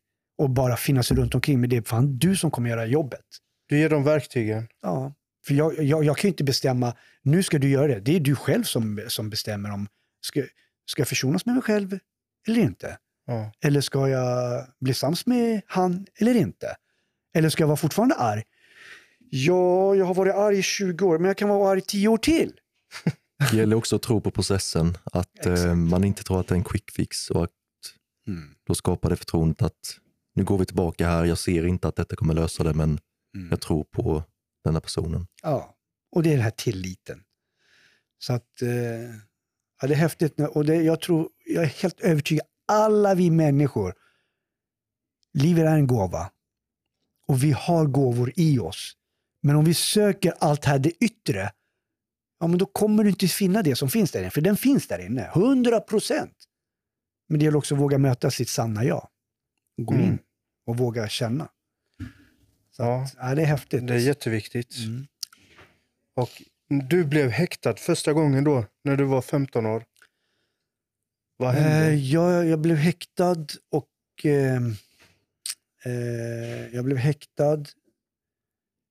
det var, jag var 15, 86, jag skulle fylla 16, just det. Jag blev häktad för mordet och till och med när jag satt där inne i häktet så trodde inte jag att det var sant. Nej. Jag vet att jag sa till mig själv, vad fan gör jag här? Den tog ju över hela mig själv. Allt det här. Att har jag sett min styvmamma som jag älskar bli mördad? Alltså många gånger så satt jag flera gånger. Sen kommer jag ihåg att jag gick fram till handfatet och skulle jag dra på vattnet. Då fick jag blodlukt. Jag hade ju gjort ett tryck på min tröja.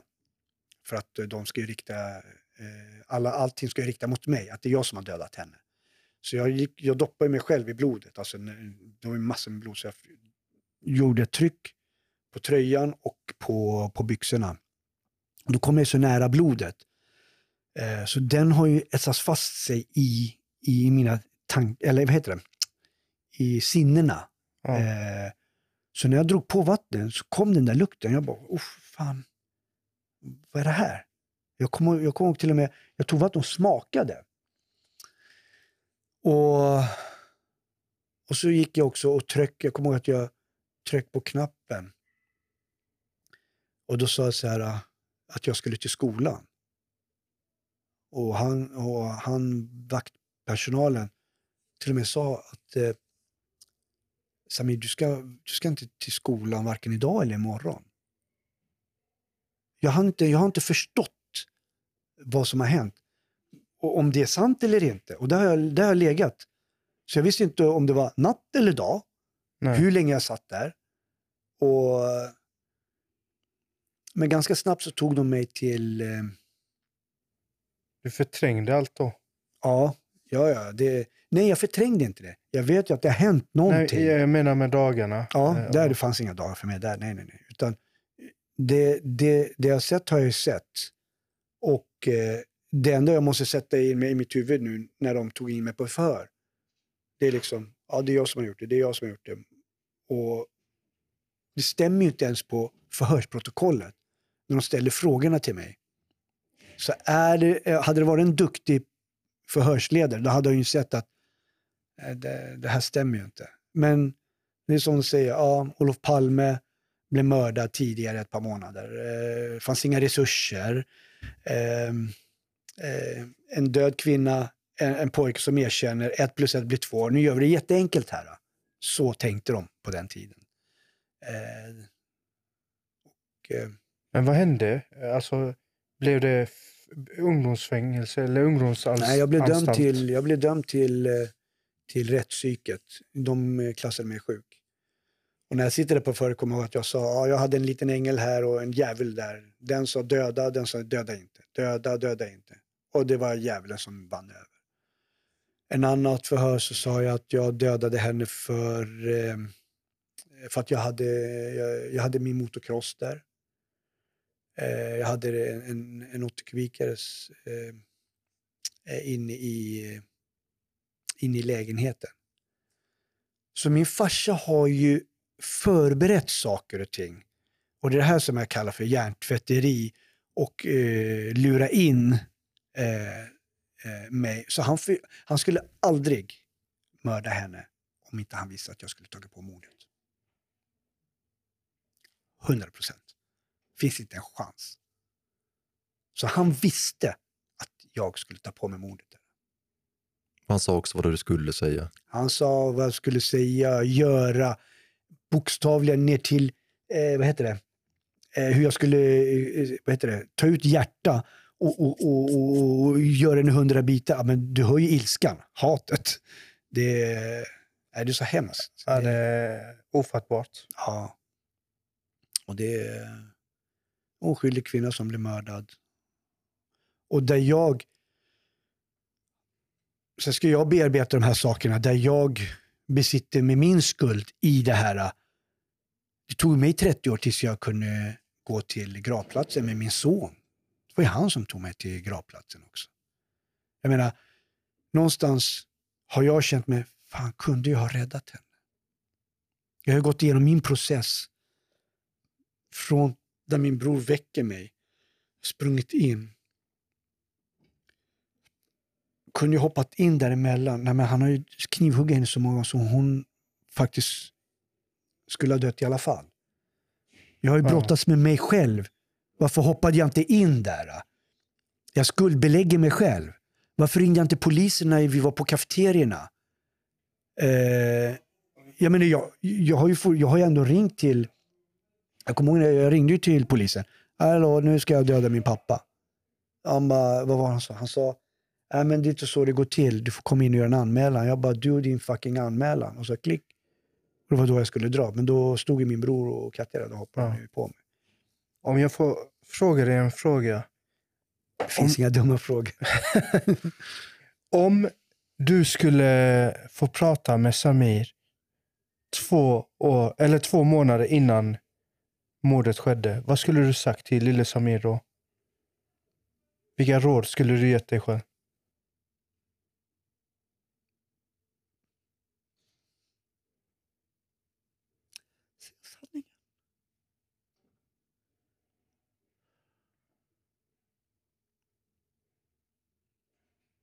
Säga sanningen.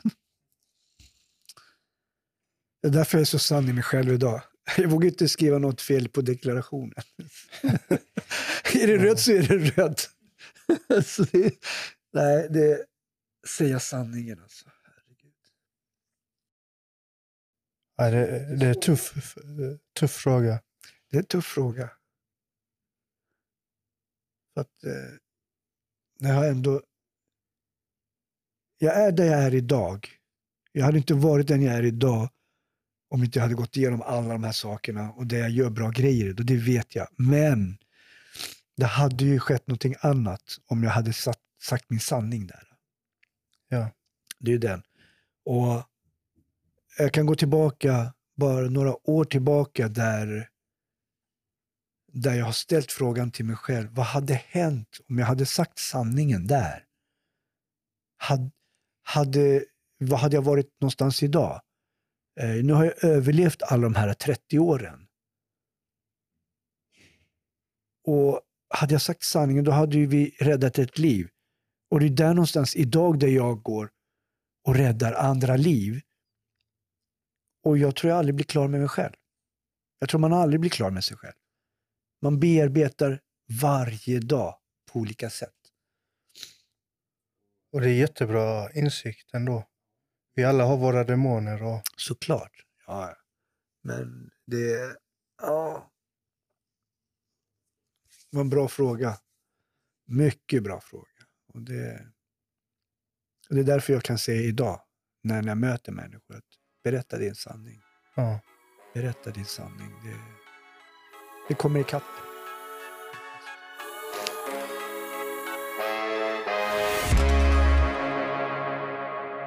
Jag funderar på hur relationen du har med de här ungdomarna.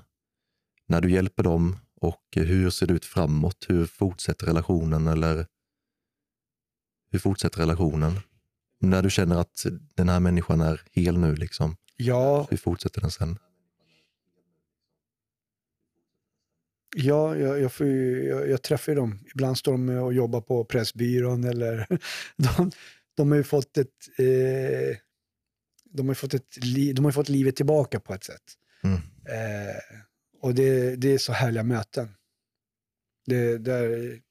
Där ser, och för en del så backar de ju ett par steg också. Jag kan ju träffa dem inne på fängelse. Och det betyder ju inte att man är en sämre människa för det. Absolut inte. Utan då tar vi ett nytt omtag där. Men det är viktigt också där att hur kommer det sig att du begick det här brottet? Jag vågar ju gå in detaljerat. Så sen beror det på vad det här har hänt. Så om det är en person som har slagit. Jaha, men titta nu på dina fängelsedomar.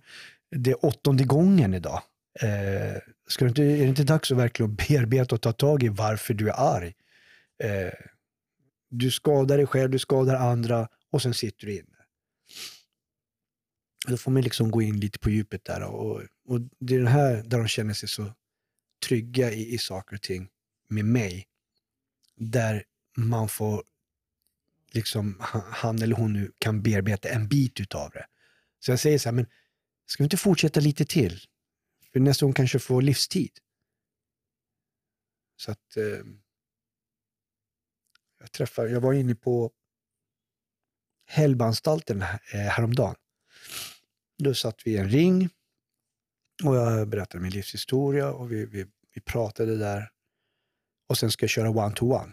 För många gånger så kanske man inte vill prata om saker och ting i ringen. Utan man vill bara liksom möta en och en. Så han drog i sin historia och berättade och han skrattade och alltihopa och fan vilken otur jag har. Jag bara, men har du otur varje gång? Alltså, ser du inte kopplingen här då? Alltså du är fortfarande barnet. Du stannar ju bara upp i tid här. Han men nej, det hade inte varit för han alltså. Och han angav och sen den andra lämnade här. Ja men vad är din delaktig i det här då? Du vill inte leva det här då? Det här är inte du. Om vi säger att han heter Torsten då. Ja, men Torsten, det här är inte du. Du är masker och du sitter och skrattar här. Du har 9 år. Du ska göra 6 år och du skrattar. Du gråter ju inombords och då bröt han ihop. Så att det är där jag vågar också gå in och spräcka den här bubblan. Men då måste du också kunna ta emot. Du kan inte bara liksom bara bing och sen bara ja, nu har jag liksom, gud vad duktig jag är. Och sen ska jag gå därifrån. Utan jag måste ju återkomma. Jag måste ju komma tillbaka. Det här är människors liv. Om han nu liksom jag fångade upp han där och tog till och vågade ta det steget. Då han vet ju också att jag kommer komma tillbaka. För annars kan han sitta där. Tänk om han går på med självmordstankar och nu spräckte jag en ballong där, en bubbla. Och så därför måste jag säga, jag kommer tillbaka. Och den här bubblan är då, fungerar som en försvarsmekanism för att han inte ska få känna på känslan. Precis som du gjorde med att låsa in lille Samir i källaren. Samir, exakt. Ja, men han tog till sig det där. Så nu får vi se vad som händer nästa gång. Nu skulle jag egentligen in faktiskt idag skulle jag ha gått in egentligen. Och så jag var upptagen. Men då får jag vänta till nästa vecka. Ja. Så vi har börjat med en process där inne på Hällbanstalten. Och så jag ser ju mycket där de sitter i sitt inre fängelse där. Alltså inne på kåken, det är väldigt enkelt att göra sin tid. Det är strukturerat, du får frukost, lunch, middag, du går och gör din grej, kommer tillbaka. Men sen då när du blir fri, sen ska du ut i samhället här och bara vad är skyddet runt omkring? Vad är rutinerna? Vad är min frukost? Och många av de här kan inte ens koka makaroner. Steka ett ägg. Koka ett ägg. Jag lovar det, första gången jag hade en ungdom hos mig. Han skulle koka makaroner. Han brände hela, vad heter den här kastrullen med, blev ju svart. Ja. Han tänkte, men det är en klocka som ska ringa. Så han var inne i sitt rum och den där höll på att brinna upp. Och makaroner, det tar 7-8 minuter. Ja. Och men det där kan man ju skratta åt när vi skrattar tillsammans. Jag bara, hur tänkte du det här? Nej, men det ska vi ju pipa. Ja. Läs. Det står 7-8 minuter, inte en timma. Och det är de här enkla grejerna som vi måste lära dem. Där de aldrig har kokat ett ägg. Aldrig städat. Jag menar, här var det en person som kom fram. Det var kaos i huset. I lägenheten, i hans rum. Och jag fattar ju att i det här rummet, det är ju hans inre. Så när man städar undan, men det går bara ett par timmar så så är allting ute igen. För det är hans inre här. Och så jag lärde ju han. Tar du kvasten, jag tar dammsugaren. Tar du den här moppen, jag tar putsen. Så jag kan inte säga till han eller hon gör, utan jag måste ju visa han, vägleda. Så att han kommer in i den här processen. Och det var så roligt, den personen kom upp var efter 2 dagar. Kommer med skyffel som har skyfflat upp. De har skyfflat upp, den är helt fylld. Så han kommer upp med den. Han bara, vad ska jag lägga det här? Ja, men det är helt underbart. Men han skäms ju inte heller. Eller han tycker bara det var roligt. Han bara, jag bara, gå in till köket. In där så har du en för burkar och en för skräp. Lyft på locket och... Men du vet, det fanns ju ändå en sopkorg hos mig bredvid där i kontoret. Han kunde lika bra ut där. Men det är på den nivån. Ja. Men om man inte lär den här, barnet har aldrig, det här var en vuxen person, han har ju aldrig fått göra det här. Han har aldrig städat sitt rum. Aldrig kokat någon mat. Ingenting av det här. Så allting blir ju det blir nytt. Och så ska jag komma dit och säga, det här och det här ska du göra. Nej, men jag måste ju kliva in i hans liv. Om han nu tillåter det här. Så att det är på den nivån du måste göra. Det är samma som när jag möter människorna. Jag möter ju där personen är i livet.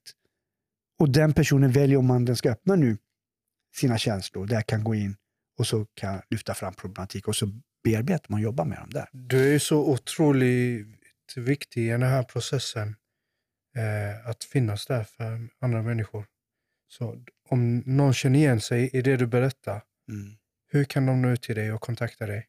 Ta mitt telefonnummer. 070-068-08-34. Men jag säger, som jag alltid brukar säga till alla mina killar och tjejer, alla medmänniskor. Jag kanske inte svarar. Men skicka ett mejl. Eller ett sms. Där kommer jag garanterat svara. Och din mejladress är? Samir.sabri @ 2, alltså en enkel 2.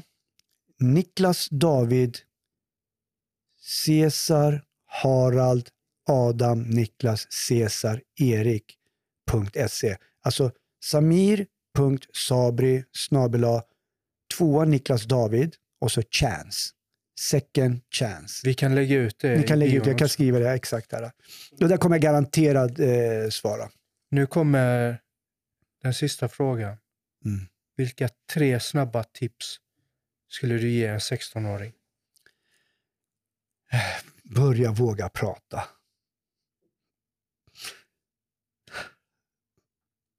Kommer aldrig ångra det. Det är... Ja. För det kommer... Gå till din första känsla. Så slipper du det här mörkret som kan ta ner en på det djupet. Och där kan man vara kvar hela livet. Och jag har tagit mig ur det där mörkret. För att jag börjar våga prata. Tack.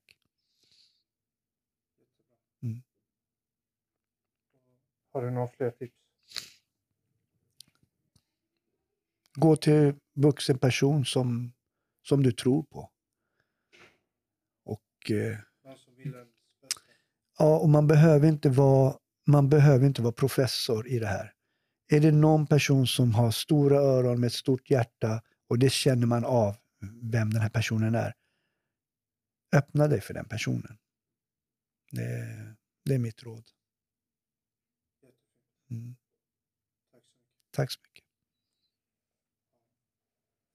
Jag är jättetacksam för att du kom hit idag och delade med dig av din story. Ja, tack själv. Jag tror det kan hjälpa väldigt många människor. Och det gör det redan idag. Vi får fortsätta hålla kontakten. Ja, absolut. Tack för ett jättefint samtal. Ja, tack. Jag måste ge dig en kram. Ja, trodde att ni skulle komma undan utan en kram. Sakta i backarna, stäng inte av riktigt än, för vi hade så trevligt med Samir att vi pratade ungefär 20 minuter extra. Här kommer det. Det är det här så viktigt, för att när jag är ute och föreläser idag, så jag föreläser för 10-åringar, 11-åringar, 12-åringar. När jag ställer frågan, vad är era drömmar? Många av dem har inga drömmar. Men vad var det som hände då på vägen? Från att bli en brandman eller ballettdansör eller fotbollsspelare eller vad det kan vara. Och så helt plötsligt är de borta från så tidig ålder.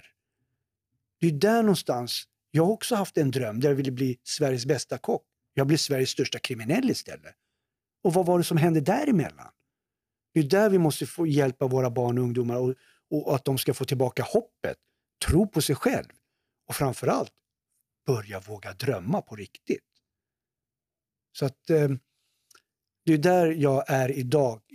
Där jag startat, jag är en av grundarna för Second Chance stödboende. Där vi bygger en vårdkedja med olika behandlingshem, HVB-hem, akuthem, sorgbearbetning som vi jobbar med framförallt.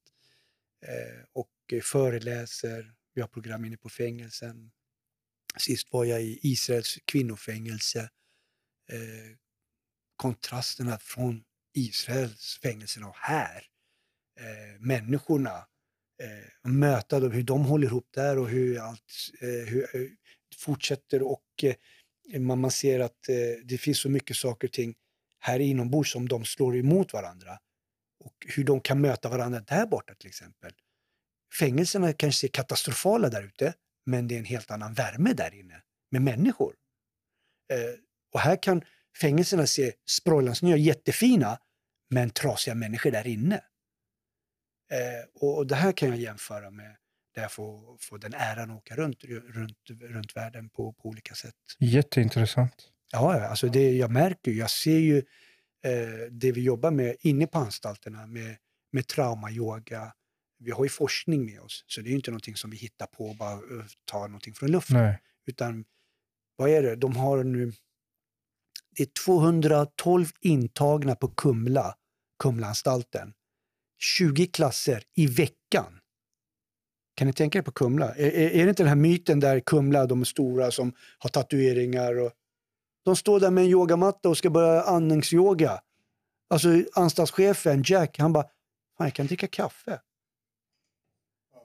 Och det här lugnet som finns, tabletterna som de bara trycker in till våra klienter, vilsna själar brukar jag säga, så sakta så kan de börja sakta liksom trappa ner på tabletterna. Och det är då du också kommer åt kärnproblemet som du besitter med, än att man bara trycker undan saker och ting med alla de här tabletterna och alltihopa. Jag menar, i varje hörn, det bara poppar upp sådana här apotek överallt. Så fort det kliar i kroppen, köp in med en tablett. Va? Du måste ju liksom våga möta det som sker inom det också. Det är så mycket fokus att dämpa symptomen istället för att lösa grundproblemet. Ja, grundproblemen. Men jag har en intressant fråga till dig. Vad är du mest stolt över idag? Idag? Det jag gör idag, det är att jag sitter med min son och jag får följa hans liv. Alltså, jag önskar att jag kunde göra det med min pappa. Det är alltid när jag kommer nära med sonen. Och jag älskar det här. Det jag inte fick med min pappa fick jag med min son. Och det är också ett tomrum som kan läkas med mig. Där jag ser mycket tomrum hos andra. Där jag kan hjälpa dem att hitta tillbaka till varandra. Och många gånger så kanske man inte kan det. Det finns mycket, det är skadat, så infekterat där. Men man behöver inte heller hålla i handen. Utan bara att mötas. Och där att jag får följa min sons livsväg här. Jag är så stolt över han. Och det han gör idag.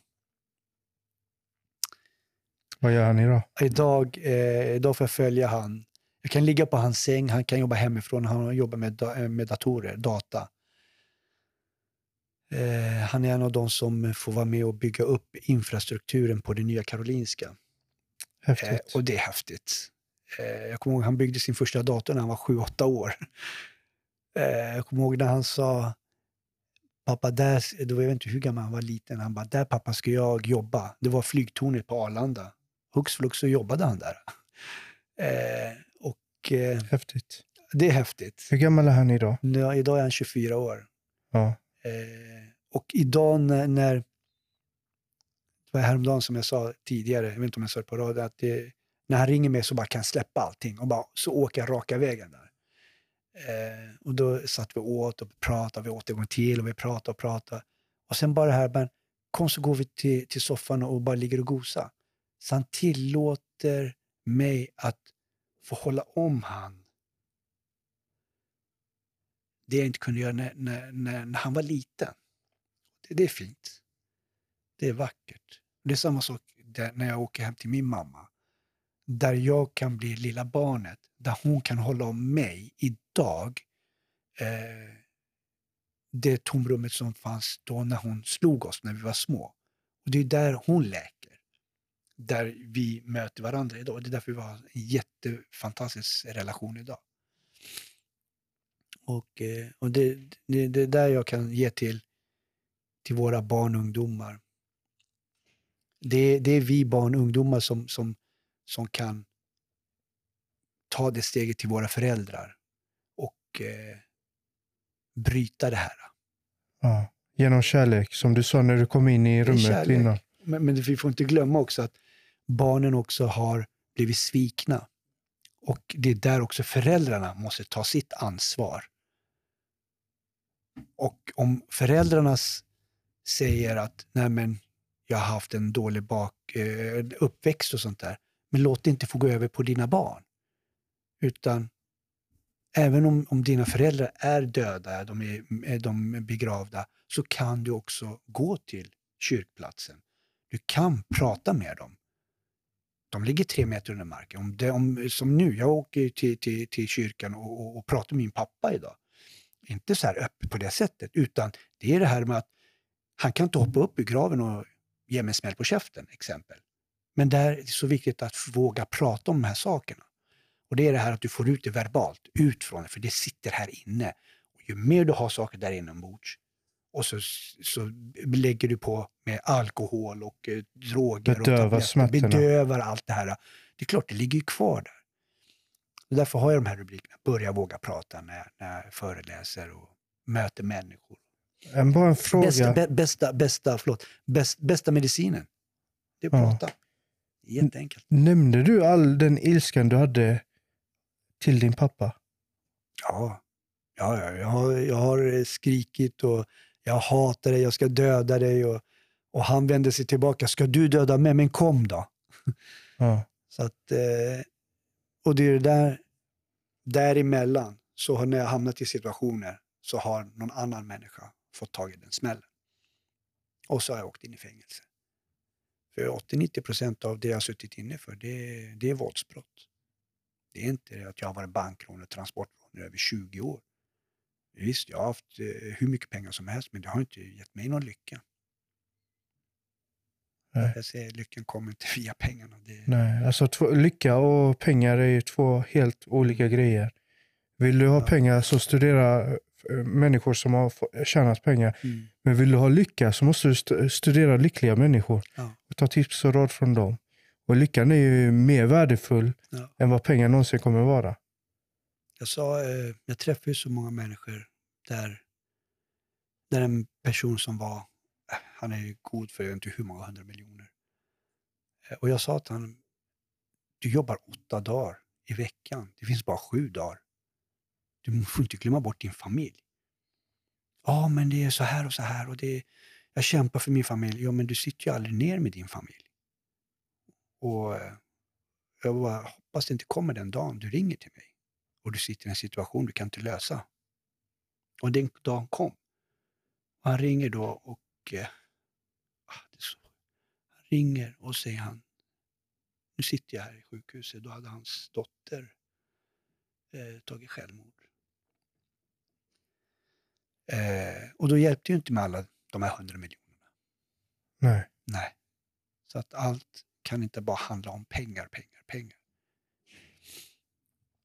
Så att ta och satsa på dig själv. Inre. Och än det här yttre att du ska ha 4 bilar och 4 hus. Ja, men du kan inte köra 4 bilar samtidigt. Exakt, det är mycket fokus på det ytliga. Ja. Kedjor, Gucci, det yttre. Allt det där är här. Jag brukar nämna det här Så jag har med... tagit bort allt det, krimskrams finns inte. Nej, men jag brukar nämna det här med att det är som att gå och köpa en telefonskal utan att ha en telefon. Mm. Eller en bok med helt blanka sidor. Ja. Nej, det... Ja. Men ja, det... Ja, det... Jag vågar prata om ditt inre. Och det är så man blir frisk i det. Och kan du inte göra det, ta hjälp. Ja. Det finns alltid någon som kan lotsa dig. Jag har hört talas om han eller hon eller någonting. Eller hur? Så finns det organisationer som bryr sig runt omkring i Sverige. Ja. Så istället för att många som söker till missbruket på olika sätt, sök dig till hjälpen istället. Ändra bara riktning. Och lägger du 100% på det så kommer du träffa de rätta personerna. 100%. Det är helt övertygad. Ja, så att jag är jätteglad och tacksam att jag får berätta det här till er och att det sprids. Och är det någon som vill ringa, då får de skicka meddelande. Där garanterar jag svarar jag. Telefon är inte 100%. Men det kan vara så att jag snappar upp den. Måste få den vara med och kan hjälpa den personen. Men ja. Idag är jag mycket, mycket gladare än tidigare. Och det är jag tacksam för att jag vågar ta det där steget. Och det kan många andra också göra. Så får vi hjälpa dem. Sakta men säkert. Får ta de här små stegen. Och vi är också glada för att du är glad. Ja. Och det ger mig glädje och hopp också att träffa människor som dig. Som också brinner för de frågorna vi också brinner för. Ja. Och ni gör ett fantastiskt arbete. Det ska ni veta. Så att det är bara att fortsätta. Låt det här fortsätta att brinna. Jag gick och köpte en massa ljus. Det här måste jag ta. Jag gick och köpte en massa ljus. Och det var en ung kille som var jättearg. Och jag sa, nu ska vi göra någonting här. Och verkligen bokstavligt tagit han då från jag känner inte ens den här personen. Utan han har varit och bott hos en familj. Och så ringde de mig. Jag är så akut grej. Det var en så akut grej. Ja, Samir, du måste komma hit nu. Jag är akut. Du måste ta den här ungdomen bort härifrån. Ja, så jag följde ju med. Då har man tagit den här ungdomen. Då ska jag forslas den här ungdomen till ett ställe långt härifrån. Och så ska jag vara ensam med den här personen i 10 dagar. Minst 10 dagar. Ensam. Så här möter jag en 14-årig kille. Och det är mig själv som jag möter. Jag är riktigt arg och förbannad och besviken på allt och alla. Och där ska han och jag leva i 10 dagar. Och då har den här personen tryckt. Och visar minsta rädslan. Då är det kört. Då funkar det inte. Så jag blir kvar där med killen i 10 dagar. Det första jag möter han. När vi ska gå in till det här stora huset. Då visar jag hans rum och alltihopa. Vi hälsar på varandra och allt det där. Och det är sent på natten. Och då säger jag till han. Jag finns här för dig. Jag finns här för dig. Är det någonting, kom in till mig. Jag pratar med en vänlig röst. Och jag sa vissa saker och det som jag har varit med om. Lång historia kort. Och när han går och lägger sig. Vi har dörren mitt emot varandra. Jag sa, jag kommer ha min dörr öppen. För jag vet att du kommer inte sova. Så du bara vet, jag bara knata in här. Så min dörr är öppen. Han går in till lägger sig, in till rummet till sig. Det går 1 timme. Så kommer han. Han kommer in. Jag sätter mig upp i sängen. Och där från klockan 1 satt vi och pratade till klockan 6 på morgonen. Så det här med att de här mötena är så viktiga. De här sekunderna är så otroligt viktiga. Hur du möter den här personen. Där den personen är. För jag mötte han i hans frustration, ilska och vrede. Där han var. Där jag också kan säga, jag förstår dig. Jag kan aldrig säga att jag förstår han om inte jag själv har varit där. Och det där känner ju han av. Så vi satt i klockan 6. Och där började vårat riktiga möte. På riktigt. Och han var så arg och ilsken. Så jag gav ju han också sen på dagen en motorsåg. Det fanns massa träd. Jag bara går ut och såg ut några träd. Mannen, han tog ner hela skogen nästan. Jag fick inte stopp på han. Och det är det här som man måste då se där han är. Så att du skadar ett träd, du sågar ner ett träd. Det här gör du också när du slår någon på käften eller skjuter någon. Och det är så jag jobbar på det här sättet. Jag sätter dem i olika situationer och förklarar sen också. Vet du varför du plöjde ner hela skogen här? Det är för att du är så arg och ilsken. Fast det var ju farsan du slog, morsan. Han bara, fan. Så varje gång han högg ner den så var det liksom han högg mot sin pappa och mamma hela tiden. Och det är där han bara, shit. Det var där också han frågade, men vad är din riktiga historia där bakom? Och då börjar mötet till nästa steg. Och så bygger man. Och till slut så var han hos mig 1 år. Och jag skulle bara vara där i 10 dagar. Så från 10 dagar så blev jag familjehem. Och jag var i familjehem också. Så frågade de Samir, kan du ta han? Han är en av Sveriges värsta i Sverige. Jag bara, ge mig han. Och idag så bor han hos en familj. Men han skulle aldrig kunna bo hos en familj. Med en mamma och pappa med barn. För det finns så mycket. Så att jag har ju bearbetat och jobbat med han. Tagit ut ilska och hatet. Och idag så bor han någonstans i Sverige hos en mamma och pappa med barn. Går och tränar, går till skolan. Någon hade ringt till han.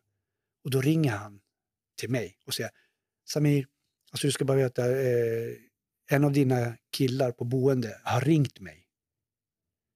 De har haft kontakt tidigare för att han har kommit till min arbetsplats. Det är klart man knyter kontakter. Ja, bara så du vet att han ringde till mig och han vill ha knark.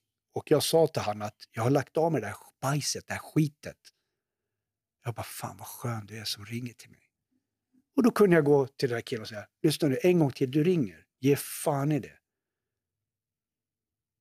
Har han gola? Jag bara, nej han har inte gola. Han har berättat sanningen. Så ta till det här. Så att från där han, nu är han 16-17 år igen. Där han har varit så har man jobbat med han.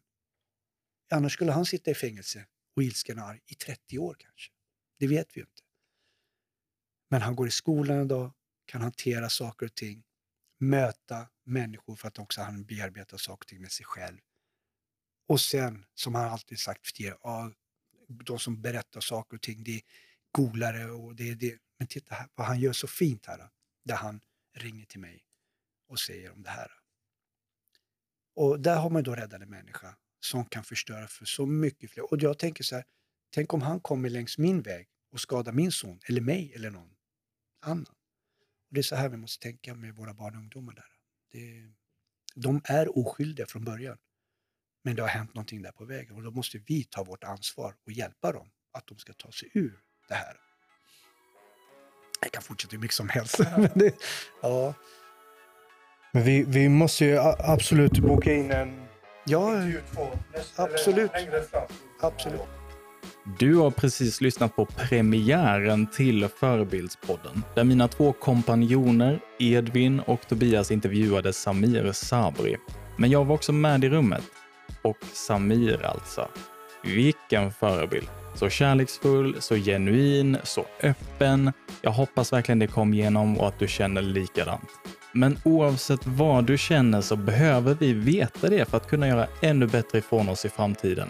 Så vilka frågor du än har eller önskemål och rekommendationer på gäster, hör av dig till oss på forebildspodden@youngfuture.se. Och vill du att den här podden ska fortsätta så finns inget viktigare än ditt stöd. Så swisha gärna en slant, prata med dina vänner om att podden finns, Följ oss på sociala medier och dela de avsnitt du tycker bäst om. Alla detaljer till detta hittar du i beskrivningen till avsnittet. Tack. Och sist men inte minst, en liten uppmaning från Tobias. Tjena allihopa, Tobias Valdebenito här. Jag tänkte bara meddela att jag har ju även skrivit en bok som heter Levla upp. För att du som ungdom ska kunna levla upp till nästa nivå, så gå in på Young Futures hemsida och beställ den, så ses vi på nästa level. Och vi hörs nästa vecka. Ciao.